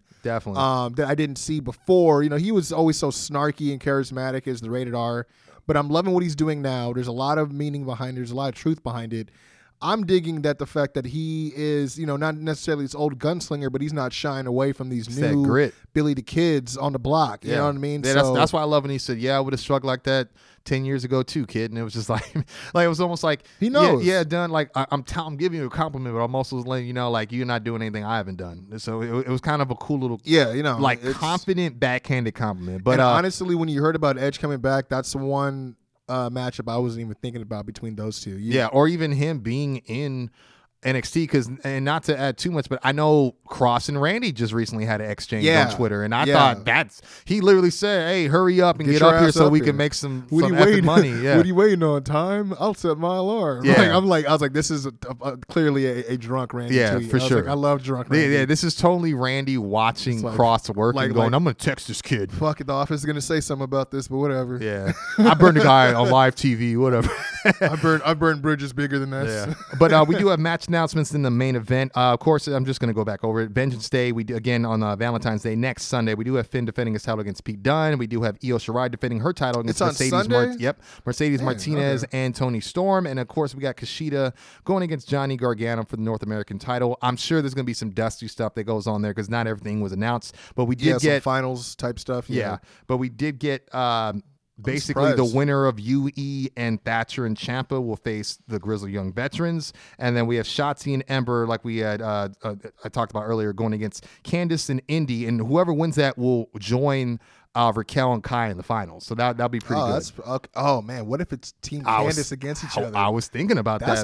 That's a pretty good match though. Yeah. I mean, it would do good for Indy, but yeah, I was just surprised about the Sunday thing because usually it run on Saturdays. Well, unless they've moved like for a while, I just haven't noticed. No, well, if you remember, they started doing takeovers on Sunday like consecutively, like when it went 2 hours and on USA. Do you think it was to counter program? I don't know if it was that, because they usually will do their stuff BR Live on Saturday. You know what I mean? So with AEW, if that's what you mean. Yeah, I just remember catching it just the seemed like, in my opinion, they were just trying to make NXT feel like a real third brand. That's why they were doing that. I guess I'm so used to the takeovers before the big, we used to be like, man, takeover was better than SummerSlam or whatever. You know what I mean? So I remember they used to run Saturdays consistently, but yeah, I guess I just must have, like I said, I just slipped past me. But by all means, go ahead with the main event, because I was wondering about this match. Yeah, definitely. Really good match. Man, Hey, definitely should watch it. It is a Dusty Cup not qualifier. I think it's the quarterfinal to get to the semi, and it's Undisputed Era going against Timothy Thatcher and Tommaso Ciampa. And before the match starts, you do see UE. They're like prepping backstage, and you see Kyle and a returning Bobby is there. Hey guys. Showing support. And but we get to the match. Ciampa and I believe it's Cole started off. And we do see an early Ushigoroshi countered to a schoolboy for 2. We also see an early fairy tale ending that's countered into a jackknife pin for 2 by Cole, and you see commentary immediately note how Ciampa and Cole could be brothers in another life with how well they know each other in the ring. Before Thatcher and Strong are tagged in, they continue the stalemate. We get a war of chops and uppercuts to break the mat work monotony, as I called it, as Thatcher shares quick tags with Ciampa to work over Strong. Thatcher gets a bow and arrow stretch on Strong, then applies an elevated rear naked choke in the corner and takes advantage of the 5 count pretty well. And then you noticeably see Ciampa kind of yell at him like, hey, we can't take these, watch it. We're trying to, because that's a minor mistake to lose to, you know what I'm saying? So Strong, we get a big superplex from him, and then both teams hot tag as Cole clears house. He gets the pump kick, backstabber, knee drop, brain buster to Ciampa for 2. We see a double submission spot where it sees Roddy with the stronghold on Ciampa and Cole with the figure 4 on Thatcher until they're both able to escape. Thatcher slaps the shit out of Roddy as only he can before he and Ciampa hit a release German suplex running knee smash combo. So when he let go of him, Roddy landed on his stomach and came up on his knees and he just ran and I was hit wondering him. how that works. Yeah, really cool. And then Strong, he was able to counter the fairy tale ending with an awesome looking angle slam. In which I was kind of concerned because, Ciampa with his neck, you know what I'm saying? But he tags in Cole, who hits they hit a super kick jumping knee strike combo, like, the kind of like that, what is it? It's not like total elimination, but it's kind of like it's Cole, and when Roddy joins in on he'll hit the jumping knee strike when they sandwich those strikes. So you get a super kick jumping knee strike combo for 2, and then he super kicks Thatcher off the apron. Strong hits Ciampa with a end of heartache, and so this is what's cool is he hits him with the end so long, right, and I will say the camera does botch getting it on camera because Cole begins to run to hit that rear last shot. So basically, when he hits him with the end of heartache, he'll pop up on his knees, the opponent that got hit. And then, but when he goes for it, he gets pulled to the floor by Thatcher. He gets uppercutted as well. Strong goes for the wrecking ball dropkick. He misses it, but manages a jumping knee strike and then hits that back suplex backbreaker onto the barricade to Thatcher. And then he jumps back on the apron and runs right into a Willow's Bell from Ciampa for the win. Oh, damn. Yeah, post-match, Thatcher and Ciampa, they're going to move on to face GYV in the semifinals. They were not happy losing that. You know what? It was tough because after the uppercut, like Cole kind of got dispatched, and they were putting over how Thatcher kind of took the bullet for Ciampa with the backbreaker onto the barricade, only so Ciampa could follow up with the Willow's Bell. There's a lot of layering going on, but they walk up to the ramp. They start staring at the the Dusty Cup, and you see GYV noticeably come out. They're wearing suits, and they kind of extend their hands, but Ciampa and Thatcher reject it, and they kind of get into a skirmish just to end the night in the show as well. So that's another match we'll see next week in the semis. It's Thatcher and Ciampa versus Grizzled Young Veterans, which I'll be honest, sounds good, but I almost feel like... I was just about to say, I like them.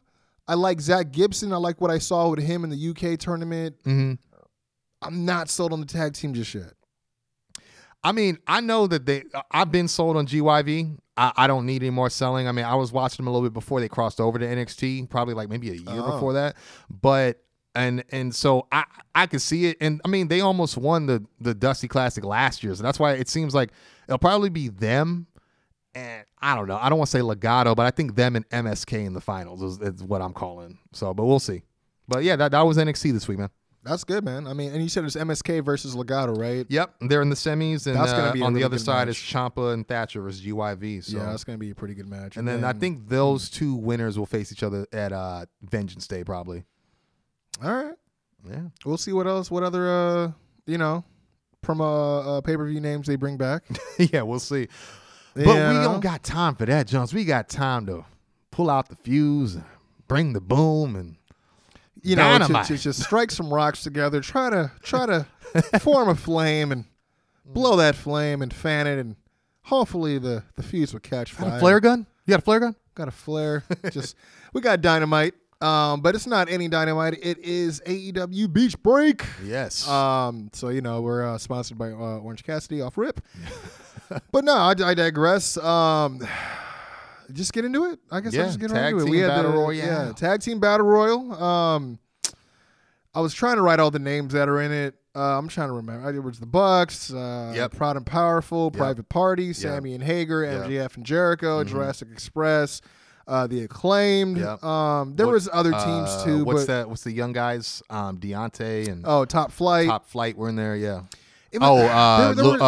Jurassic Express were in that too. I said Jurassic Oh, Express. you did? Okay, yeah. my bad. Sorry. I just made it a point, like, I don't know why so many versions of different factions were allowed in this match when they have a stack. That's right, because Reynolds, I believe Reynolds and Silver replaced FTR. They had Reynolds in Silver, and they had Evil Uno and Grayson. You know what I mean? So they had like 4 members of 2 teams of Dark Order. Then they had 3 teams of Inner Circle, which that makes it pointless that all 3 of those teams would be in this battle royal when they just did a match to decide who will be the tag team of the Inner Circle. When I saw this graphic last week, I was like, what? That doesn't even make sense. And I thought maybe because they got to decide which one of them. But that wasn't it at all. But I mean, the thing, because it was like they already have a stacked tag team roster, obviously. But it's like, some of the teams I wrote, like, where are these guys? It's like they were in the program later, not doing a match. Like TH2. They were lumberjacks. Like I was surprised SCU wasn't in it. I was going to say, like, I don't know if they already lost on like maybe Dark and they had to disband or something. Yeah. Like, I'm late, but I mean, like, why wouldn't they be in it? They're the first tag team champions. Like, why wouldn't they be in this match? Like, actually, wait, did they run down with Marco? Or was that just Top Flight last week? When FTR, no, yeah, you're right. They did roll, but they weren't even, because that's what's weird. Because I don't know if you saw or you heard, but I guess FTR got penalized. For that. Yeah, I talk about it later. Yeah, okay, for sure. Yeah, in the show, but.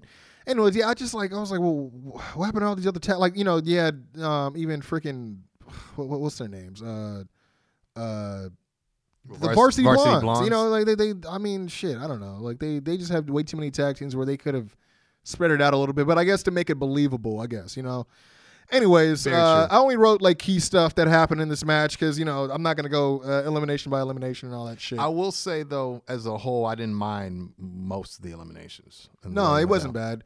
It was just hard to watch it, like to watch this 3 days after the Rumble. Yeah, so, very true, yeah. But anyways, Isaiah Cassidy, a Private Party, tries for a big dive. But, no water in the pool. Everybody moves, of course.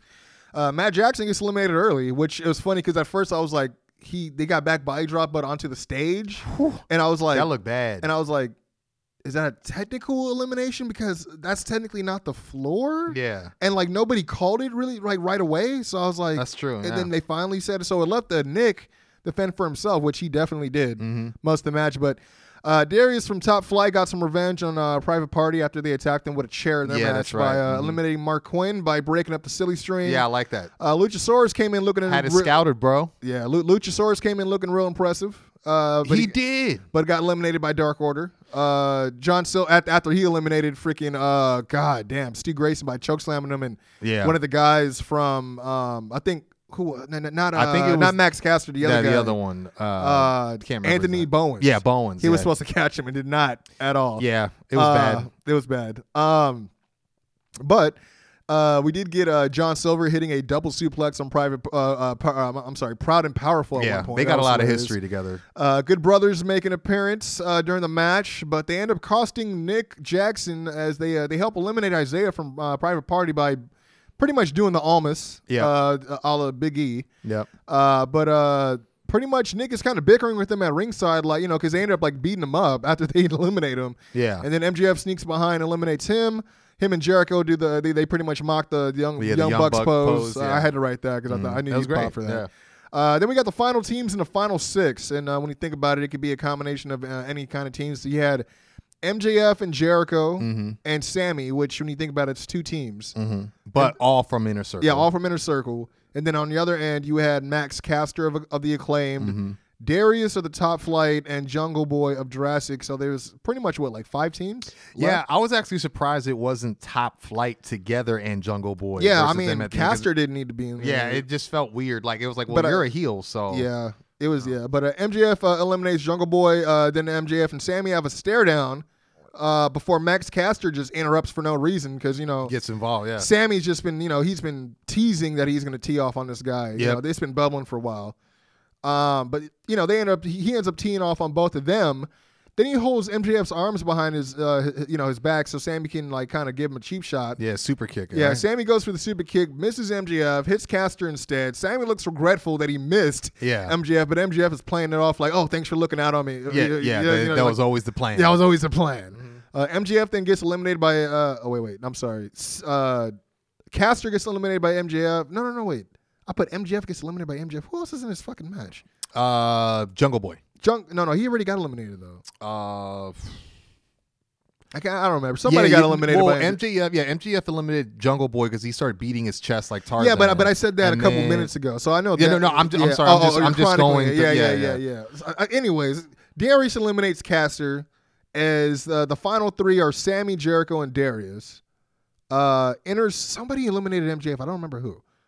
Inner Circle naturally double team on Caster until he fights back with a double DDT. Darius tries to throw out Sammy, but he skins the cat only for Jericho to quote-unquote accidentally eliminate him. Yeah. Jericho hits Darius with the Judas effect to eliminate Top Flight and become the number one contender. That was stiff, dog. I don't know. I mean, was it worse than when he got Isaiah with? I think it was a little worse, but it just seemed like more contact. Because the one that Isaiah got hit with is bad, but that I felt for dude, it was like, yeah, welcome to the big leagues, kid. You gotta take that on your way out. These are just stepping stones to the big time. Yeah, exactly. Oh man. Again, the winners are Jericho and MJF. Sammy kind of storms off as he's like trying to, he's expecting something from Jericho because we don't know if Jericho was conscious of the accidental elimination, if he cares. It seems like he's more interested in himself and MJF winning. More on that later. Next we get Darby Allin and Sting with the in-ring promo. Tony announces while they're out there that Darby will defend his TNT Championship against Joey Janela next week, which I think is actually a pretty good. I mean, they have history, obviously. Yep. They're gonna do something together. They're gonna do some business. He then asked them about the upcoming street fight, but of course they're interrupted, and I had to write that in parentheses. By Team Taz. Just every week, every fucking day, every fucking Wednesday. You know what that means? That means Team Taz is interrupting. It's just like, do you guys live on the big screen? Fuck, man. Who explained that because of their actions against the staff last week? If you remember, they beat up some merchandise guys. They said they got fined a quote unquote pretty penny. And that they weren't allowed in the building, which, again, why have this and then have FTR with the same kind of situation later? Whatever. Oh, I didn't even get that far, so that'll be interesting. Taz calls Allen at one point Dobbs. Yep. And he brought it back. Comments on him defending against Janela. Starks takes the mic and says basically to Sting that if I was allowed in the building, I'd look you right in your eye and I'd tell you that you are not the icon anymore. You're not the Sting of the old past. See, you are not the man they call Sting. And Sting he had a response. To me, it was lackluster as far as the delivery because he needed a jump start. And then when he got there, because all he said was maybe take a closer look. Music cue. Yeah, I feel like you don't think you see the old Sting, but I would be like, but you'll see me in your nightmares or something like that. Like that's what I thought he was going to go. I mean, he hit the Showtime line. He's like, but I said Showtime. Is that not? Yeah. Did I hit it? I hit it right, Darby? Don't get me wrong. First live, I think, in character promo that wasn't pre-taped. Or that wasn't bad, but it wasn't out the park, in my opinion. That wasn't just him talking with his old friend Tony in front of everybody. Exactly. Yeah. To me, like I said, okay, but not. It got me to first base. You know what I mean? I feel you. Got me on base. That's it. Ain't a bad place to be when you're trying to scope, my brother. Yeah. Speaking of Revolution's in March, so they got. Yeah, they do. They got some. About a month. They got some things. We do have what I would like to call probably the second best women's match I've seen. Yo, this was a great match. I didn't think it was better than the one she had with who was it? Was it Thunder Rosa and Dee? But what match was we were talking about some match. I think it might have been Thunder Rosa and Sheeta. Maybe that's what it was. Oh yeah.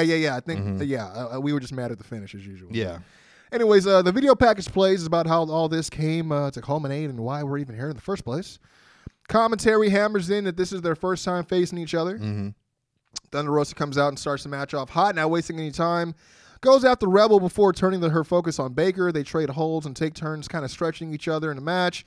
Rosa hits the big running drop kick in the corner, followed by a running cannonball in the corner as well, which I immediately thought of Baker and that spot, that similar spot that took out her knee. Yeah, definitely. Baker then ties her up in the ropes and kicks her in the head. Baker pulls her arm around the ring post and boots her in the face before hitting a big forearm shot on the outside. They go back and forth, trading shots with each other, brawling on the outside. Through the picture-in-picture, because that's what you got to do in the picture-in-picture. Baker brings Rosa back in the ring and hits some cravat-style knee strikes. I saw that. Different for her, I think. And hits the swinging fisherman neckbreaker pretty early for a near fall. Why does she have a name for that? I don't know, man. Something. You could come up with something. You're a rapper. I mean, I do it too, but I mean, you got those punchlines. They call them punchlines. Bars? They got bars. Throws her outside and hits her, and throws her outside towards the stage, I have to say. Hits her with that face stomp that Candice LeRae does. I always forget the name of it. It's a curb stomp.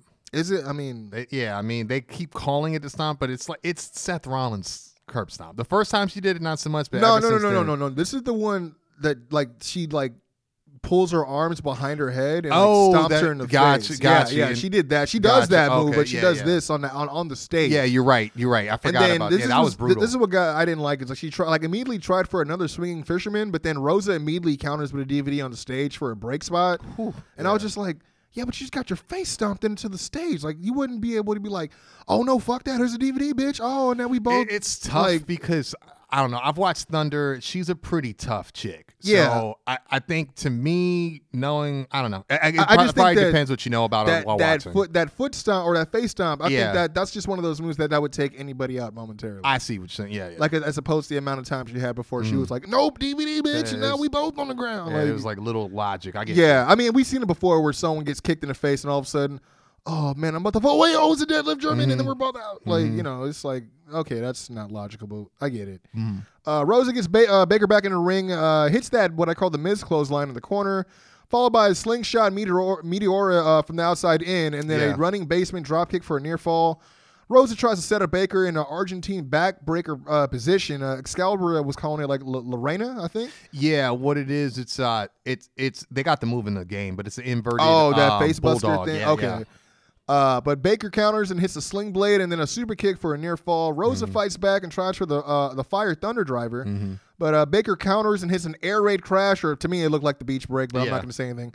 For another near fall. Rebel passes Baker the rubber glove as she tries to set up the lockjaw, but Rosa gets to the ropes. Baker hits the curb stomp, goes for the pin. Rosa kicks out, but Baker counters right. Such a near fall, too. Yeah, but I loved how she transitioned immediately. Oh yeah, because she went to a crucifix pin. Yeah, kicked out. Yeah, you're right. But they kept fighting back and forth between the lockjaw and different pinning combinations back and forth. It was good. Yeah, it was really good.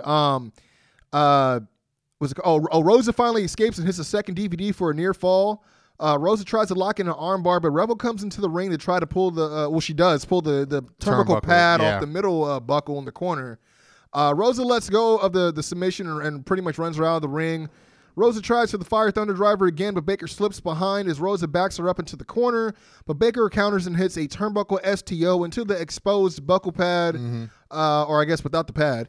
Locks in the lockjaw for the win as Rosa is pretty much totally knocked out. Baker wins as the ringside doc and the ref pretty much walk her out the ring. Commentary did a good job trying to sell it. I liked it, but I was very surprised that they let her get the win. But I'm hoping that maybe they have another one. Yeah, because what I noticed too, and not to jump too far ahead, both women, Britt and Thunder Rosa, are on the American side of the eliminator. Yeah, tournament. I was actually that's makes me think there's some unfinished business. Yeah, there. I did notice that. Especially she didn't really beat her. I mean, she did, but little shenanigans. Yep. Next, we have Hangman Page and Matt Hardy teaming up against the Chaos Project. Interesting. Yeah, a video showed earlier explaining how this match came about. TK, or Tony Khan, said Hardy can have the match if Page agrees to it. Hangman was in the back. He was cool with it at first until Matt started kind of saying he had a history with Page because, Mark Vez was back there. North Carolinian boys. No, or was it Tony was back there? I forget. It was Tony. It was Tony. It was supposed to be Tony from last week is what they said. Yeah, because they said, he said, the Stampede, but, also before then, there were good old Carolina boys, which I immediately was like, that's a callback to FTR. Yeah. Because they said the same thing, in my opinion. Yeah. But and if you notice, Page immediately says, he's like, yo, I'm not here to form a team. Yeah. I'm not here for any type of carny contracts. this is a one and done. Because as soon as he said that, he was kind of incensed. Yeah, he was. And I was going to say, too, to add to that, I guess their history, and you might already have it in your notes, but I guess commentary note how Page used to get booked for Omega. In his first, when he was starting out, So I thought that was cool, man. Matt says he has no motive here, but also says he wants to help him get right. But this is why I was like, I knew there was something. He was, I want to get you right with the Dark Order, by beating up Serpentico and Luther, beating their ass for ruining Brody Jr.'s birthday celebration. And I'm like, dude, I ain't never seen you around Brody, period. Word. In any type of way. Yeah. I mean, they might know each other from the dub. Yeah. But it was just like, wait, but y'all ain't even had any on screen, like, okay. Yeah, interaction in AEW. Yeah. So this is the match. I see someone finally bought Luther some decent boots as he's not wrestling in his high top chucks like he did against Jericho. Man. Matt starts off the match strong against Serpentico, even pops him hard with a hard shot, screaming, "This is for Brody Jr." Tags in Hangman, who hits a shooting star press on the floor and then hits a big suplex. Tags in Hardy, who hits the signature pose in the elbow, then hits Serpentico with the side effect. Before Luther hits a blind tag, comes in with a clothesline and beats Hardy down. He tags Serpentico back in, who tries for the Swanton but misses. This match goes on for a little bit. I mean, it's, whatever. I pretty much just kind of... Yeah, Hangman did a lot of heavy lifting in there. Yeah, I mean, it wasn't too bad. I kind of go straight to the finish. Luther tries for a running cannonball, but Page sidesteps it. Climbs back into the apron. Doesn't he, though? Yeah. Off the apron? He was channeling that Samoa Joe. Yeah, for real. Climbs back on the apron, hits Serpentico with the buckshot lariat, but Hardy tagged himself in out of nowhere and, just to grab the pinfall. Yeah. Similar to what he's been doing with Private Party. Exactly. Yeah. Page looking in kind of disbelief. Hardy's like overly celebrating and force hugging his Page. Yeah, he wants that high five bad. He's just like awkwardly looking on and like raises Hardy's hand for the win. So I thought that was interesting, but I do want to see Hangman doing something more than just these. Man. Yeah, this bounce back is just it's taking forever. Because it's just like, bro, we've been burning this slow, man. We trying to see him in the TNT title, man. I'm here for the journey, Picture. bro. I'm here for the get back. What's up? Where's the comeback story, bro? Like I mean, I think you could tell that if you were to ask me who my favorite wrestler in AEW is, it's Hangman. Like it's been Hangman for a while, but I feel like they've been kind of like toning down the focus on him. I don't know what's going on. It just makes you wonder where's this going? Absolutely. and it makes you almost wonder, do they even know, or has that person showed up yet? I just feel like, doesn't it make sense to have him dethrone Kenny? I mean, I would think so. Like, I mean, it makes, I don't know. I don't know. Like, I can see Kenny versus Hangman down the line in the summer, maybe. Fucking, you got the Good Brothers and on one side, you got the Bucks on the other, or something. You know what I mean? Like, you could make it a real gang, or almost like what they did with Sting versus Triple H and DX and NWO there, but like where they start out in the corner. You know what I'm saying? Like, that would be pretty crazy, or just all a Bullet Club around the ring or something. They could find something creative. Yeah, you know I what I think mean? so. Like, it's not like creative ain't got nothing before them. Yeah. You know what I mean? Shit, but. I mean, they're his friends. I'm just saying, I don't know, man. Yeah. Or maybe he's taking a drawn back approach because he's trying to limit the amount of contact with everything going on. Who knows what it is? You know what I mean? He does have a family, so I don't know how he's not like at least flirting with Anna. I mean, there was something going on with them on BTE. But I mean, I was gonna say, I'm surprised he hasn't even challenged for the TNT Championship. I'm yet, saying, dude. like, I was just saying that. Talk Like, about how a is he guy not in the man. TNT title picture? Like, that's a nice knock around. Like, this dude, like the fact that I haven't seen him versus Moxley yet is insane too. Yeah, him versus like Hager. I mean, they could have been against. I think they have gone against each other in like a tournament, but it didn't. Hangman has a lot to.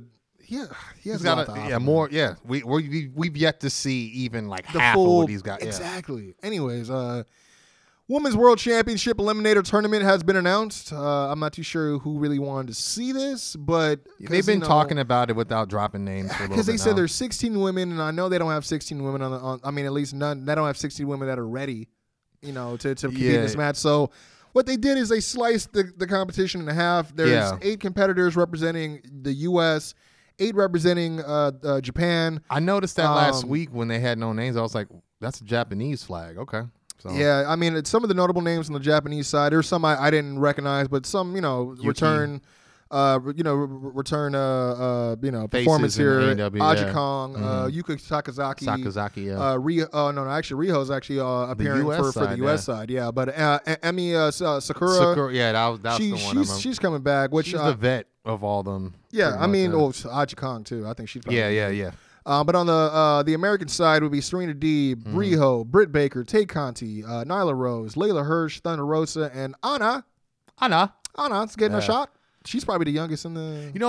They said Ty. Wait, her. So I wonder if that's her and Ty. Yeah, but I wonder if they may face each other. I was thinking that too, and it's hard to go back. See, now I'm too many ideas. You're talking about Paige. How come Paige didn't face Brody, and then if he lost, you join the Dark Order. If you win, especially you take the strap. because they kept trying to court him too. Man, that would have been too easy. Yeah, and then you see Colt like. Wait, what?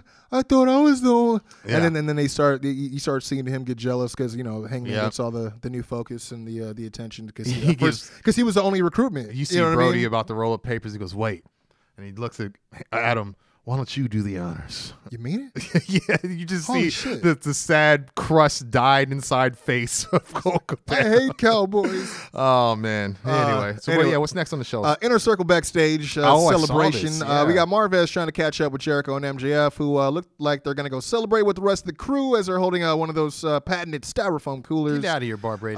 Jericho, they call him Marvez again. As I think we have a working name for MJF and Jericho as they proclaim since, them winning the number one contendership, they're going to be facing the Bucks at Revolution, which when I saw them in there, I'm like, that actually would be a pretty good match, a money match, but I thought it was too early because they haven't really had too many matches together just outside of the Varsity Blondes. Or the fact that the Young Bucks, I think, have only defended the title once. But I'm thinking the fact that Jericho and MJF would get a title shot. So, I mean, obviously the Battle Royal kind of, helps them skip that, but still.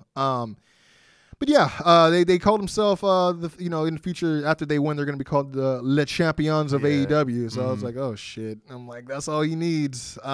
Anyways, Jericho and MJF enter the locker room, the Inner Circle locker room, I should say, trying to get the rest of the squad excited over their win. But Sammy finally speaks up.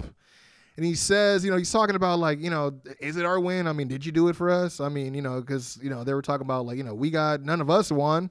Jericho kind of explains it, it's just collateral damage, man. And he's like, yeah, but we're always collateral damage. When are we not collateral damage? Which I thought was a great thing for him to say. Or even the way he personified it, but it's always us versus the new guys. Versus the top guys taking in. It's always them being the fall guys. I was even thinking MJF and Wardlow having less experience with the group under their belt. It feels like why can't they do the grunt work? No, see, when I heard that, I'm thinking he's talking about the fact that they keep taking all the punishment while, if you notice, MJF and Jericho always leave the ring. Yeah, they always duck out. Or even more so, you see MJF and Tony. He brought it up in the Battle Royal. He's always in the corner, just chilling. Man, everybody hating on the road. Everybody hates on the road dog strategy. JBL tried to call him out, man. Oh no, I'm not hating. No, not you. I'm saying other people because I know you love it.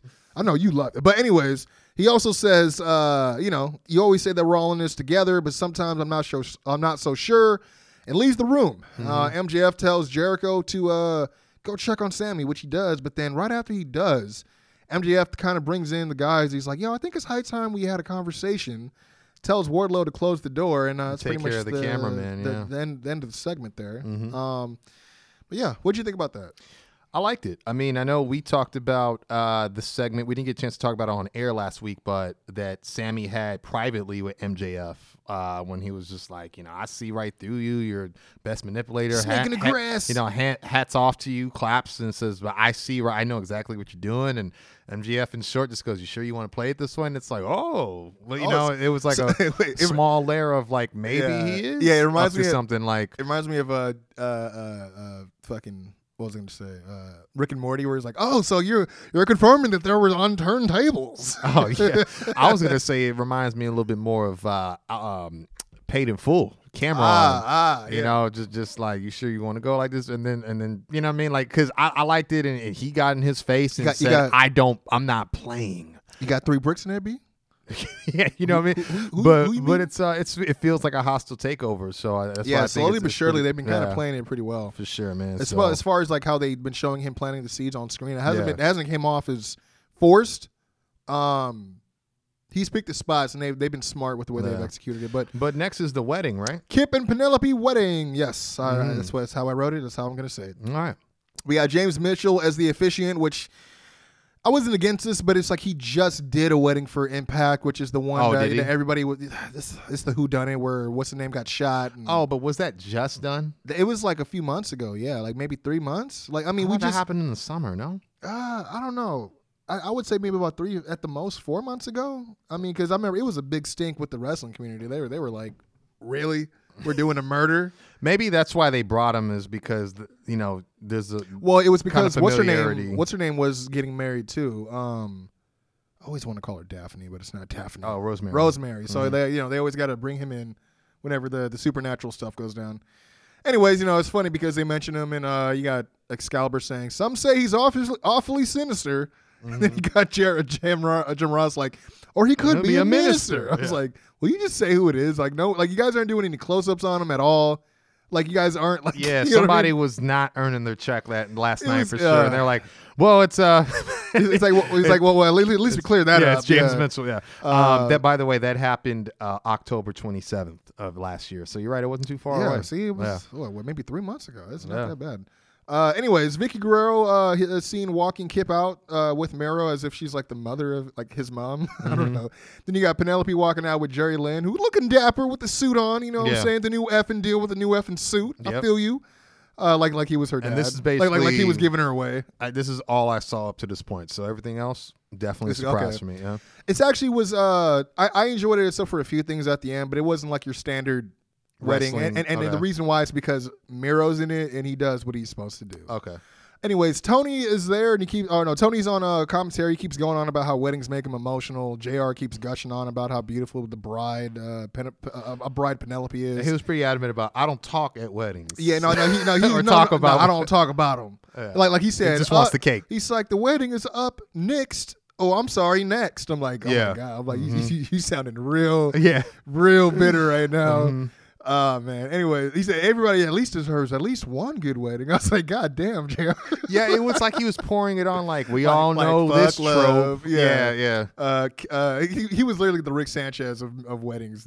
Yeah, and I couldn't tell if that's just because, he misses his wife or if it's because it's wrestling. Yeah, and wrestling weddings. I think he was trying to more or less shit on the wrestling wedding. Yeah, rattle the fourth wall. I thought it was funny that Kip showed up with his toothpick and then Penelope was chewing gum the whole time. I was like, all right. Her and Kip exchanged personal vows. I thought it was weird how they were saying, to have and to grope through sickness and through health, through richer or poorer, and to kayfabe others as long as you both should live. I don't know why they added that. Oh, that was James Mitchell that was saying that. He said it to both of them, and it was just weird because when he said to have and to hold and to kayfabe against others as long as you both should live, I'm like, don't ever say kayfabe on TV, on bro. the TV. That's weird. I wonder whose idea that was. It was weird. Yeah, and it was because then it makes it seem like, well, are you guys even really dating if it's kayfabe? Yeah, that's what I was thinking. I'm like, yeah, I get it. It's the kayfabe wrestling, wedding. But God, I mean, this is an Impact where no one's gonna watch it. And it's not gonna hurt anything. I'm sorry to say that, but it is what it is. You know what I mean? Some notes to take. He said, do you take this alluring creature towards freaking Penelope? And then when it came to him, he was like, do you take this dashing rapscallion? Mitchell he was doing his thing. He was earning his check. Mitchell was about to ask if anyone objects, but Miro interrupts and says, no. I've been here a few times myself. We're not asking that question, so let's move on. Great. I loved it. They were pronounced man and wife without incident. So I mean, usually they don't even make it that far, right? Yeah. Miro then says he has a toast for the newlyweds. Tells Charles or Chuck Taylor to pass out the champagne to everyone because he's in tow. He's in attendance as well. Although, if I remember, he was supposed to be just a servant until the day of the wedding, but we'll see what happens as you can see. Say it should be the day all the way up until 11:59 until Thursday 12:01 or whatever. But whatever. Fine print, baby, fine print. But passes out the champagne glasses. Everybody talks about what love is and how he's been there and how he's went through a few weddings himself. Says he may not have may not have thrown a good bachelor party or brought a nice gift, but he is their gift. My wisdom and my knowledge and my power is your gift. Pretty much. And then all of a sudden he brings attention to this big wrapped present that's in the corner. He's like, but I didn't bring a gift, so what the hell is that? That's been driving me crazy all night, right? And Chuck says, that's for me. I brought that for the groom, for the newlyweds. And then Miro says, oh, okay. That's good. Hey, good luck for Mr. Charles. I like that. I've seen a lot of weddings, and I know a lot of surprises. And he just drops the mic and just attacks this box because it's a person-sized box. Like, someone could crouch in it, but it's nothing. It's nothing in there, right? Or he tears it up so it doesn't look like anything's in there. So it was just like all for nothing. Yeah. And then he just gets back on the mic and tells Chuck Taylor to like clean it up. And so he's off camera cleaning up this box as Miro is trying to continue back this toast. This promo, then, so you hear him say, "Oh yeah, my toast. What is love?" And then the crowd, as if I don't know if they told him to do this or what, they just immediately start singing, "What is love?" Wow, baby, and he's like vibing with it, right? He's like, "Yeah, all right, that's enough. That's enough. This is my wedding." You know what I mean? Like now it's time for cake. And he's doing this whole thing, and he goes to walk towards the cake, and he can't move. We're like, "What the fuck?" And his leg is shackled to like the bottom row by like the longest pair of fucking handcuffs I've ever seen. But it was like, wait, when did this even happen? Yeah. You know what I mean? Like, you don't feel someone putting something around your ankle or someone as big as him? Like, you know what I mean? So that's where I was like, the believability factor was, up and down. But he realizes he's shackled to the bottom rope, unbeknownst to him. Chuck then uncorks a forearm on the Kip, who tumbles into Penelope, which I think you know where this is going, who goes face first into the cake. Of course. Miro then grabs Chuck because he still has his hands free. Kip goes to punch him but misses and hits Miro instead. Penelope then jumps on Chuck's back as the three of them pretty much beat Chuck down before Orange Cassidy pops out from underneath the cake display table and Chuck hits him over the head, or hits Kip over the head with the ice bucket from the champagne. Orange hits the beach break, of course, fitting on Kip. Now, was the bucket shot lackadaisical? No. Believable. They actually were like, because it was weird. They were like filming them like still like kind of, what's the word? Licking their wounds. Yeah. All the way like because I was watching the online version, so I saw the picture-in-picture. They were still acting out as the crew was there taking everything out of the ring. Oh wow! And they kept like spreading his hair because they thought he actually legit got busted open. Oh wow! So it may have been, but from here we had a little video package that I don't care to comment on because it's dumb. I'm guessing Orange and Chuck stand tall. Yeah, they do. Okay, yeah, for sure. Shaq had more words while he's on TNT.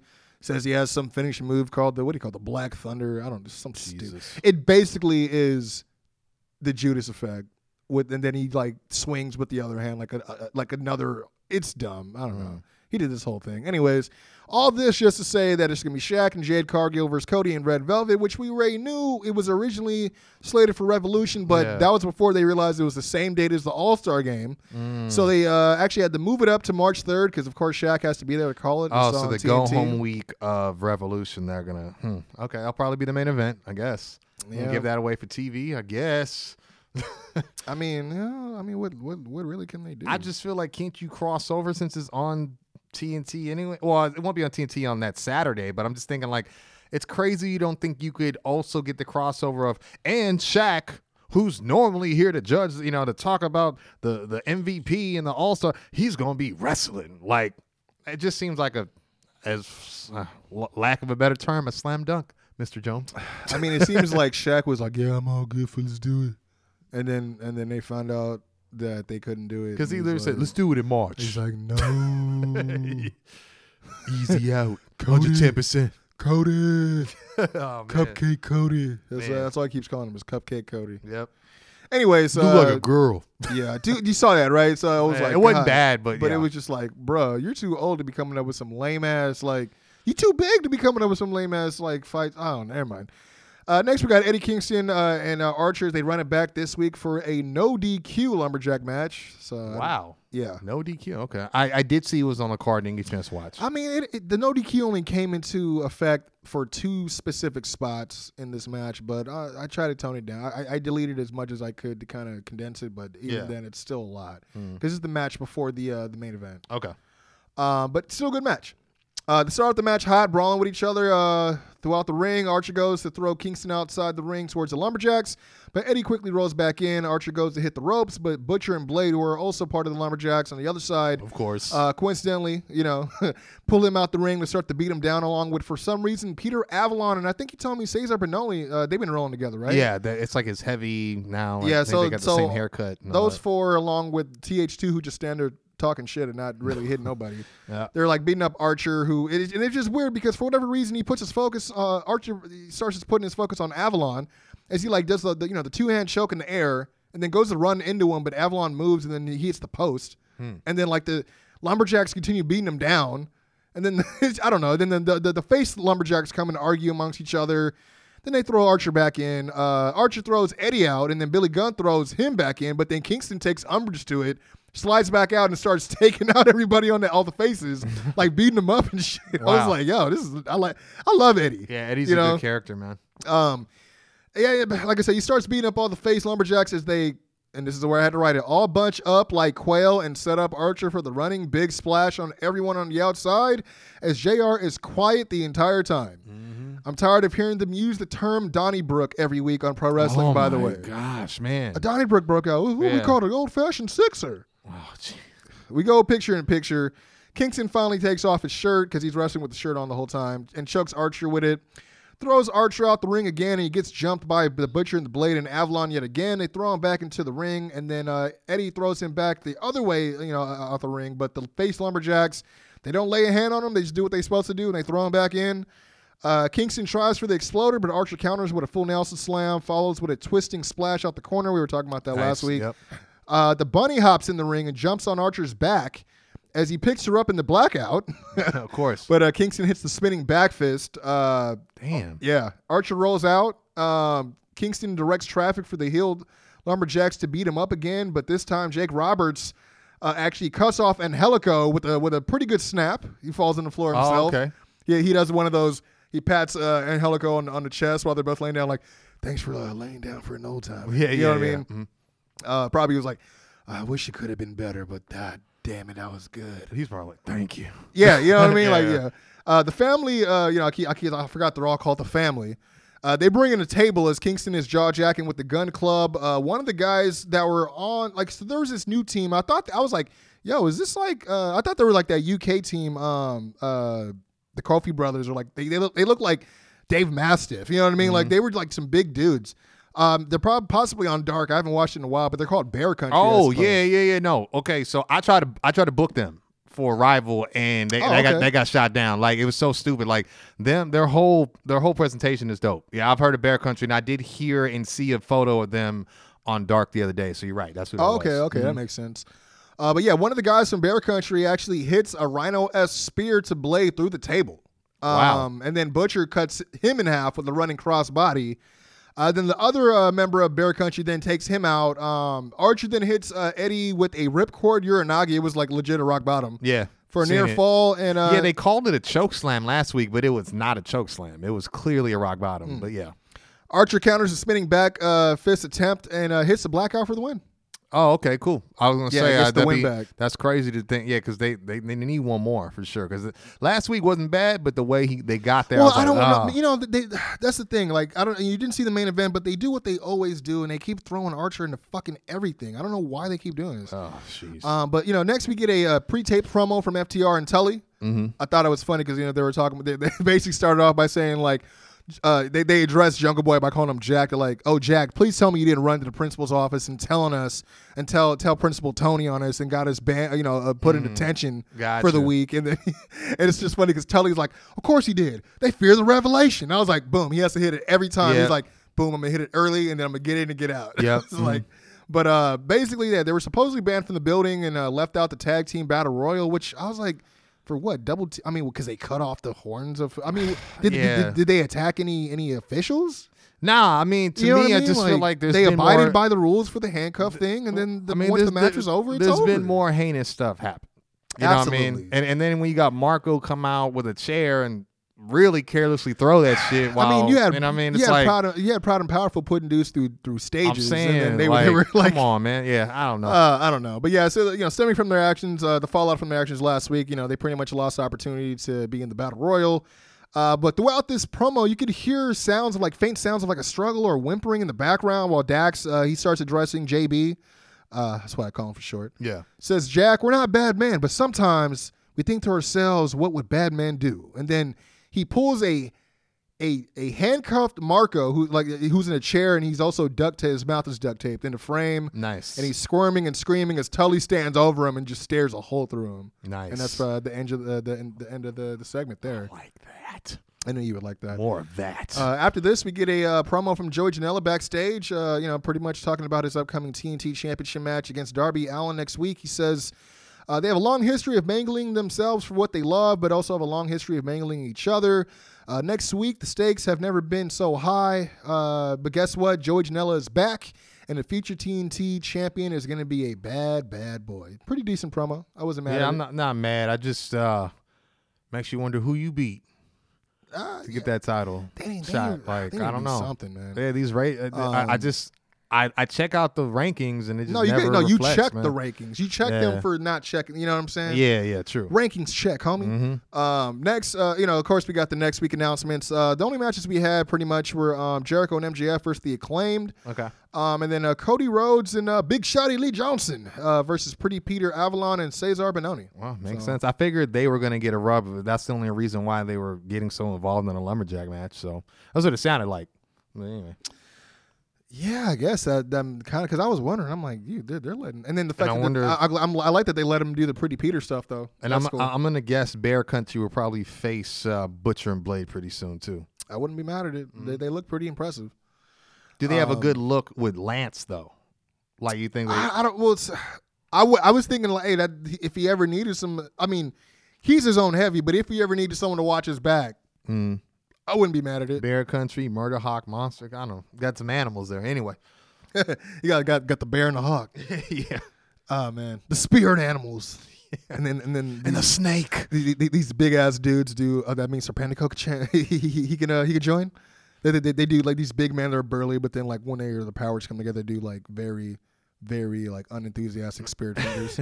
Well, I'm just thinking the tips, you got gentlemen. the snake, you got the bears, and you got the hawk. That's kind of tight. There we go. I don't know, but yeah. And then you got the horse with Hangman. Yeah. I'm playing. Anyways, we got the main event. It is Kenny Omega and the Good Brothers taking on Jon Moxley and 2/3 of the Death Triangle. Yeah, they've been building this up. This is like a pretty good match. Omega and the Good Brothers come out together with some sort of group theme music, or unless this is official theme music for the Good Brothers in AEW, because at one point you hear because it's definitely not Kenny Omega's music. They come out together. It's not Kenny's standard like ring announcing, intro. And I'm guessing it's not the Good Brothers music from Impact. No, either. it's not. But the thing that's interesting is you hear right before the music for Phoenix starts. You hear like a lyric say, "Here come the Good Brothers," or something like that. I was like, huh. Is that new music, or I mean, maybe they premiered it on Impact already, and I'm late. Yeah, I don't watch Tuesdays, so we'll see what's up. Of course, Don Callis is there in tow. At one point, you could hear him attempt to address the crowd before they go to commercial, which was a total botch. Oh, man, you guys are hearing us very special. By the way, is Anderson and Gallows? Is that trademarked? Is that why they're going with Good Brothers or Gallows and Anderson? I don't know. I mean.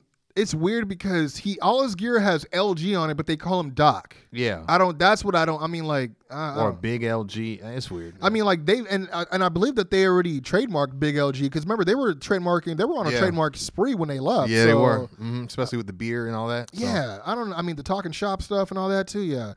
Anyways, come back for commercial. Callis has joined commentary table as Phoenix and Pac make their way out from the crowd. They actually have a newer, slower version of the Mexico. Oh, okay. Mexico. Oh, I think that might be the Death Triangle version. Yeah, it was that Death Triangle remix. Run it back. But they make their way out from the crowd, all of Moxley, as they wait for him. Callis noticeably with no gauze, no tape, no makeup, no bruises. No nothing. Perfect face with the glasses. Phoenix is a face in this match because he's wearing some bright new white kick pads. Oh, there I you had go. to point that out. That's that standard traditional stuff. Yep. Pac and Anderson start the match. Very great sequence back and forth between the two. JR hits the nail on the head. He says this would actually be a great one-on-one match in the future. I agree. Yeah. They're looking good. Again, I encourage you to go watch this. Gallows tags in. There's a lot of tags in, man. I'm going to get lost there right now. Gallows tags in, so Pac tags in Moxley, who takes the fight to the big man, uncorks some roundhouse kicks, and follows with a running knee strike. Anderson tags back in as Phoenix tags in for Moxley. Phoenix hits a moonsault, and Pac tags in and hits another moonsault for a near fall. Pac tries to go up top, but Gallows presses him off. At this point, Omega, Anderson, and Gallows tag in and out, hitting some offense on Pac. Omega tries for a brain buster, but Pac hits a big German, the rebound German I call it, where he throws him off the ropes, and tags in Moxley, who stomps Anderson out and hits the crash landing, or what's it called? Money clip. Money clip. Thank you.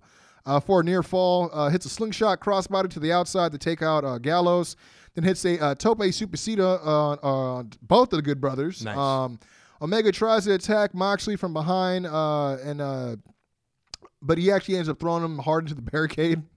Like, that's the first time that they touch in the match because, obviously they've been circling around Moxley and Omega.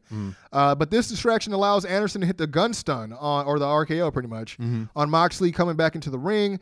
Omega tags in, and we finally get him in the ring with Mox. He continues to stomp him out. Gallows tags in with the power game and big strikes on Mox. Good Brothers try for the Magic Killer, but Mox counters and fights back as Anderson tags in Omega. And Mox gives Phoenix the hot tag, who pretty much takes out the Good Brothers, and Omega with strikes and aerial attacks and maneuvers, evasive maneuvers. Pac hits a shotgun drop kick on Omega. Nice. Then we get the double Ari Hara moonsaults on the Good Brothers, a la Pac and Phoenix. Nice. Phoenix. Ari Hara. Yep. I wrote it out. I had to, nice. Got to sound it out sometimes. Phoenix hits, That's how I wrote Ushiguro. They ain't got Rosetta Stone for wrestling. Yeah, right. Phoenix, that's how I do too. Phoenix hits a back flip from the top. I had to write it like this because it was a little bit extra for me. But okay.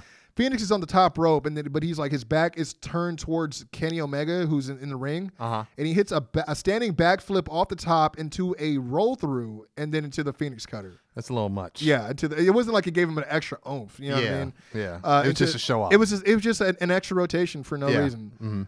He gets the near fall, tries for the springboard arm drag, but Omega trips him up in the ropes, and he actually catches him in the Snapdragon. Oh, okay. Gallows then drops Pac with a thrust kick, and I had to say it like that because it's Gallows who does it. Yeah, exactly. As Omega and Anderson tag in for the triple team move combo in the corner, followed by what I call the triple reverse deadly device. The backdrop, neck drop. Yeah. What is it that Kenny adds to it? Because I think last time it was like a drop kick that they both do. Like, they pretty much he helps out with the other side of the backdrop. Okay. Yeah, so it's like a double backdrop. I see a double backdrop neck. Okay, I got you. Yeah. Okay. I had to think about it myself because I was like, well, you only got one neck. Yeah. That's what I was like, wow. Oh, man.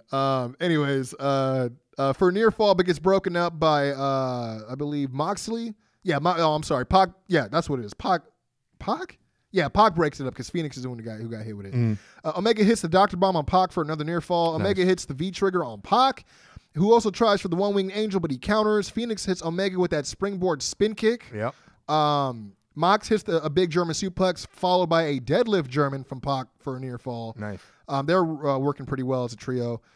Pac then tags in Mox as him and Omega have a brief slugfest before getting hit with the V-trigger, but he rebounds with a big clothesline of his own. Things break down as Phoenix takes out the Good Brothers and then takes out Anderson at ringside with that, what I call the running torpedo senton into the barricade. Man, that's just crazy. Every time, man. Mox tries for the paradigm shift, but Omega counters with one of his own. Tries for the pin, but Pac breaks it up with a 450 off the top. Oh, he actually hit him with it? Yeah. Oh, shit. Okay. But not the lifting one or the... No, the Dirty Deed. Oh, okay. Omega tags in Anderson, who tries for the gunstone on Mox, but he counters and hits a cutter of his own. Phoenix then tags in and tries for another springboard attack, but gets caught with a spine buster from Anderson. Good Brothers hit the Magic Killer on Phoenix for the win. Omega takes out Pac with the V-trigger for good measure as they pretty much celebrate the win. That's pretty much the main event. But, of course, there's a little bit of post-match in case you didn't know. They did continue beating down Phoenix as Mox tries to run in the ring for the save, but then he gets beat down and well. he gets beaten down as well, if I could talk. And then Lance Archer comes down for the save. That's what I was talking about. He just music hits and he's like, "What? Guys fighting? I love this. Let me get some." That's so weird. Yeah, he's like, all the guys that used to face Mox are going to save him now. I just finished up with Kingston. Let me get some of this new meat.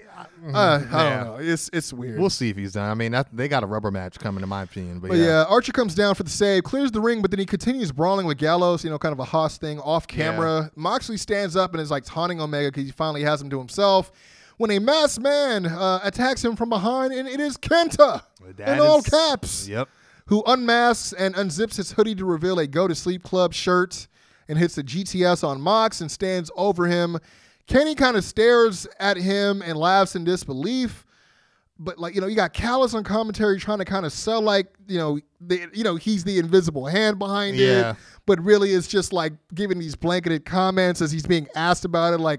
I guess the Crack and Bullet Club is fixed. And he's like, well, I mean. Yeah. What do you, what do you think? What does it look like to you? Yeah, like what I wrote was kind of like the picture's worth 1,000 words, but I won't correct the combination of words you choose if it enhances the worth of my picture. Yeah, for sure. For sure. That's a really good way to put it. Yeah, it's like, I'm not going to lead you. I'm just going to let you tell me. And you're absolutely right. It's like, I'm going to answer your question with a question.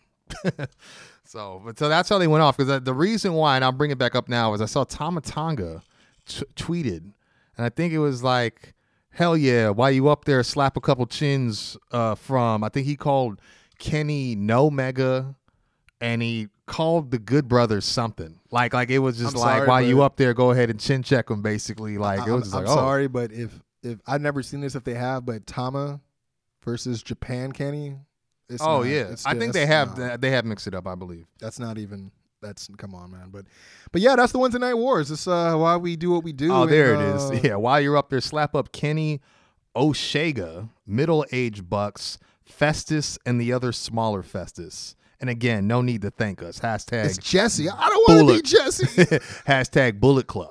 So I thought that was pretty specific. I mean, I put it like this. It just raises so many questions because we've had TK vehemently deny any type of working relationship or any type of appearance on any side to make it work, unless outside of U.S. soil. But then, of course, they are in Florida. I don't know how he got obviously Moxley, it is worth talking about. He just showed up last week. Yeah. During New Beginning in the USA event for New Japan, and he finally answered the call. That Kenta's been thrown out there for some time now. He's the man with the briefcase, but I just didn't expect them to want to put him on Dynamite. I thought that was honestly. I feel like they probably had this in the works. They're just trying to work iron it out. I'm sure they brought him to L.A., had him quarantined, and then fly from L.A. I'm guessing to Jacksonville. I even see maybe Kenta saying, you know what, I'm sick of this bullshit. Because that's the whole Kenta. He's angry. He's I'm going to America and I'm gonna fucking get this title back. You know what I mean? Like I could see that, like him on his own volition. Like, yo, dude, I'm just gonna go. Yeah. I need to get this shit back because we're not doing nothing. But I doubt he'd show up at AEW and they're like, we gotta put him on TV.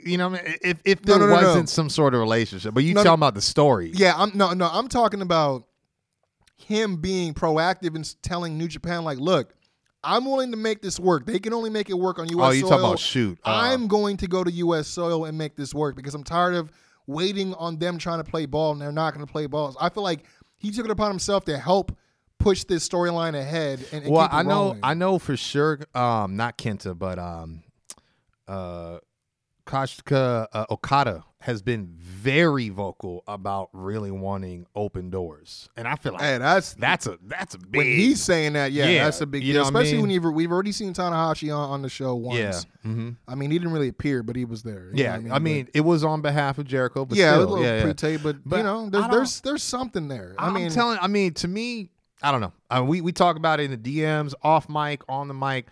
I feel like I've been pretty consistent thinking this has just been one giant work, in my opinion. Even when Tama was going on that podcast, it's like, bro, I don't believe you what you said. Like like just the way you're going about we could cease and desist, but we ain't no snitches. And it's just like, All right, bro. You ain't talking some real ramifications right now. You're snitching on your strategy. Yeah, a little bit, but that's interesting. I'm definitely gonna have to watch the other side of Dynamite because sounds like it was quite a way to go off. Yeah, and the match is quality too. So I got to check out the rest of NXT myself. But yeah, man, those are the wars. Yeah. Thanks again for tuning in with us. I know this was a little bit of a long one. We had to cover the fallout of Rumble. It was, that in itself was a whole different event. Yeah. We had fun picking the numbers. I mean, as far as who were the recipients of those numbers, as far as entrants. I mean, like I said, I had a way better time on the Flow show with my picks. I did win the confidence points for Mania, me and Brian. So there we go. Nice. I'm not going to talk about my my never-ending losing streak over here on the KJS show. Apparently. But it's fine. I'll just never-ending title reign. I feel like Cody Rhodes when he brought back the Intercontinental title, but he just never gets to keep it. You know what I mean? It's like, I get to just look guess what? at it. You got to drop it to the Big Show. It looks beautiful on your shoulder. Hey, but he did beat. Yeah, no. Did he beat the Big Show? Remember, I always wondered about that if that was a shoot or not, where he drop kicked him. Yeah. And he fell off the apron. I'm like, yo, that's kind of a smart way to win, though. Yeah, it was though. A little anticlimactic, but you know, shit happens. But again, thanks for rocking with us as usual. We're gonna keep our coverage, fresh, live. Whether it's news, whether it's scoops, returns, rumors, whatever it is, we're always gonna give it to you raw every week, man. This is the Quincy Jones Show. Feel free to follow us if you haven't already, which I don't know why you haven't. You can hit us up everywhere you go. Pretty much it's just the Quincy Jones Show, man, on Instagram, Quincy Jones Show, on Twitter, as well as Quincy Jones Show on Facebook. Follow the page, follow the YouTube. I just added some video content, surprise. We had a little bit of our Royal Rumble predictions up there, man. So featuring the third man, Mark McFly via Zoom, the real invisible hand. You know what I mean? But thank you guys again for tuning in. You can follow us everywhere as far as subscribing and being notified with every new episode of the Quincy Jones Show. That's Spotify, iHeartRadio, that's iTunes, that's CastBox, that's True100Radio.com. Again, everywhere, man. And don't forget to tune in to yours truly, man. Quincy Jones Go. I make music. I'm back, baby. Sir. You know what I'm saying? Check out the whole catalog of Spotify right now. But I couldn't have done it without the help of the big dog. The invisible I'm talking about the real invisible hand, the best tag team partner, damn it, on the planet, the only hip hop hybrid in existence. Tell them where to get the music, my G. You guys already know what it is. Here he told you, only hip hop hybrid in existence in the worlds of pro wrestling and hip hop, underground and mainstream, of course. You guys know what it is. He already told you. Follow Quincy Jones Go on Spotify and everywhere that you like to stream your music, as well as myself, Doc Lesnar, DOCLESNAR. That's right, the hip hop hybrid himself. Catch me on Spotify, Tidal, Pandora, Google Music. You can catch me anywhere that you like to stream your music, man. Literally, did I say Pandora? Yeah, maybe Pandora, maybe Amazon. Yeah, Amazon Music, iHeartRadio. I just saw it's true. I just saw you on Napster right now. I didn't even know Napster's back. Yeah, they've been, but go ahead and check out the music. Check out the new single or the most recent single, World's Greatest Tag Team, featuring, of course, my co-host and best tag team in the world, Quincy Jones Go. Shout out to the support thus far. Yeah, definitely, man. And just so you guys know, the EP, recording-wise, is done. I am wrapping up the rollout. It's going to be something special. I'm going to get it to you guys. Yeah. Again, 7 tracks. Myself, I got the boy Mega Ran, got my boy Quincy Jones, got Cam Archer, my boy I. Ellis, the artist, and every track produced by my cousin Austin Beats. That's coming soon, man. Other than that, follow your boy at Doc Lesnar on Instagram, at Doc_KJS Pod for anything with news and wrestling memes. Got some in the tank, so you guys make sure you stay tuned. Other than that, find me at I'm Doc Lesnar on Twitter and on Facebook, and of course Saudi, holla at me because we the winners. Other than that, I just gotta say, I did get to hear a little bit of the stuff he has planned for this EP. Definitely check it out, man. Definitely a talented cat. Whether it's wrestle rap, whether it's regular rap, he does what he does. He bridges the gap. Can rap. You know what I mean? He bridges the gap. But yeah, man, definitely check him out when you can and show that support. The EP coming soon, the rollout coming soon. Yes, this is awesome. The EP. Yeah. Other than that, though, man, we only got 3 words for you. Top guys out.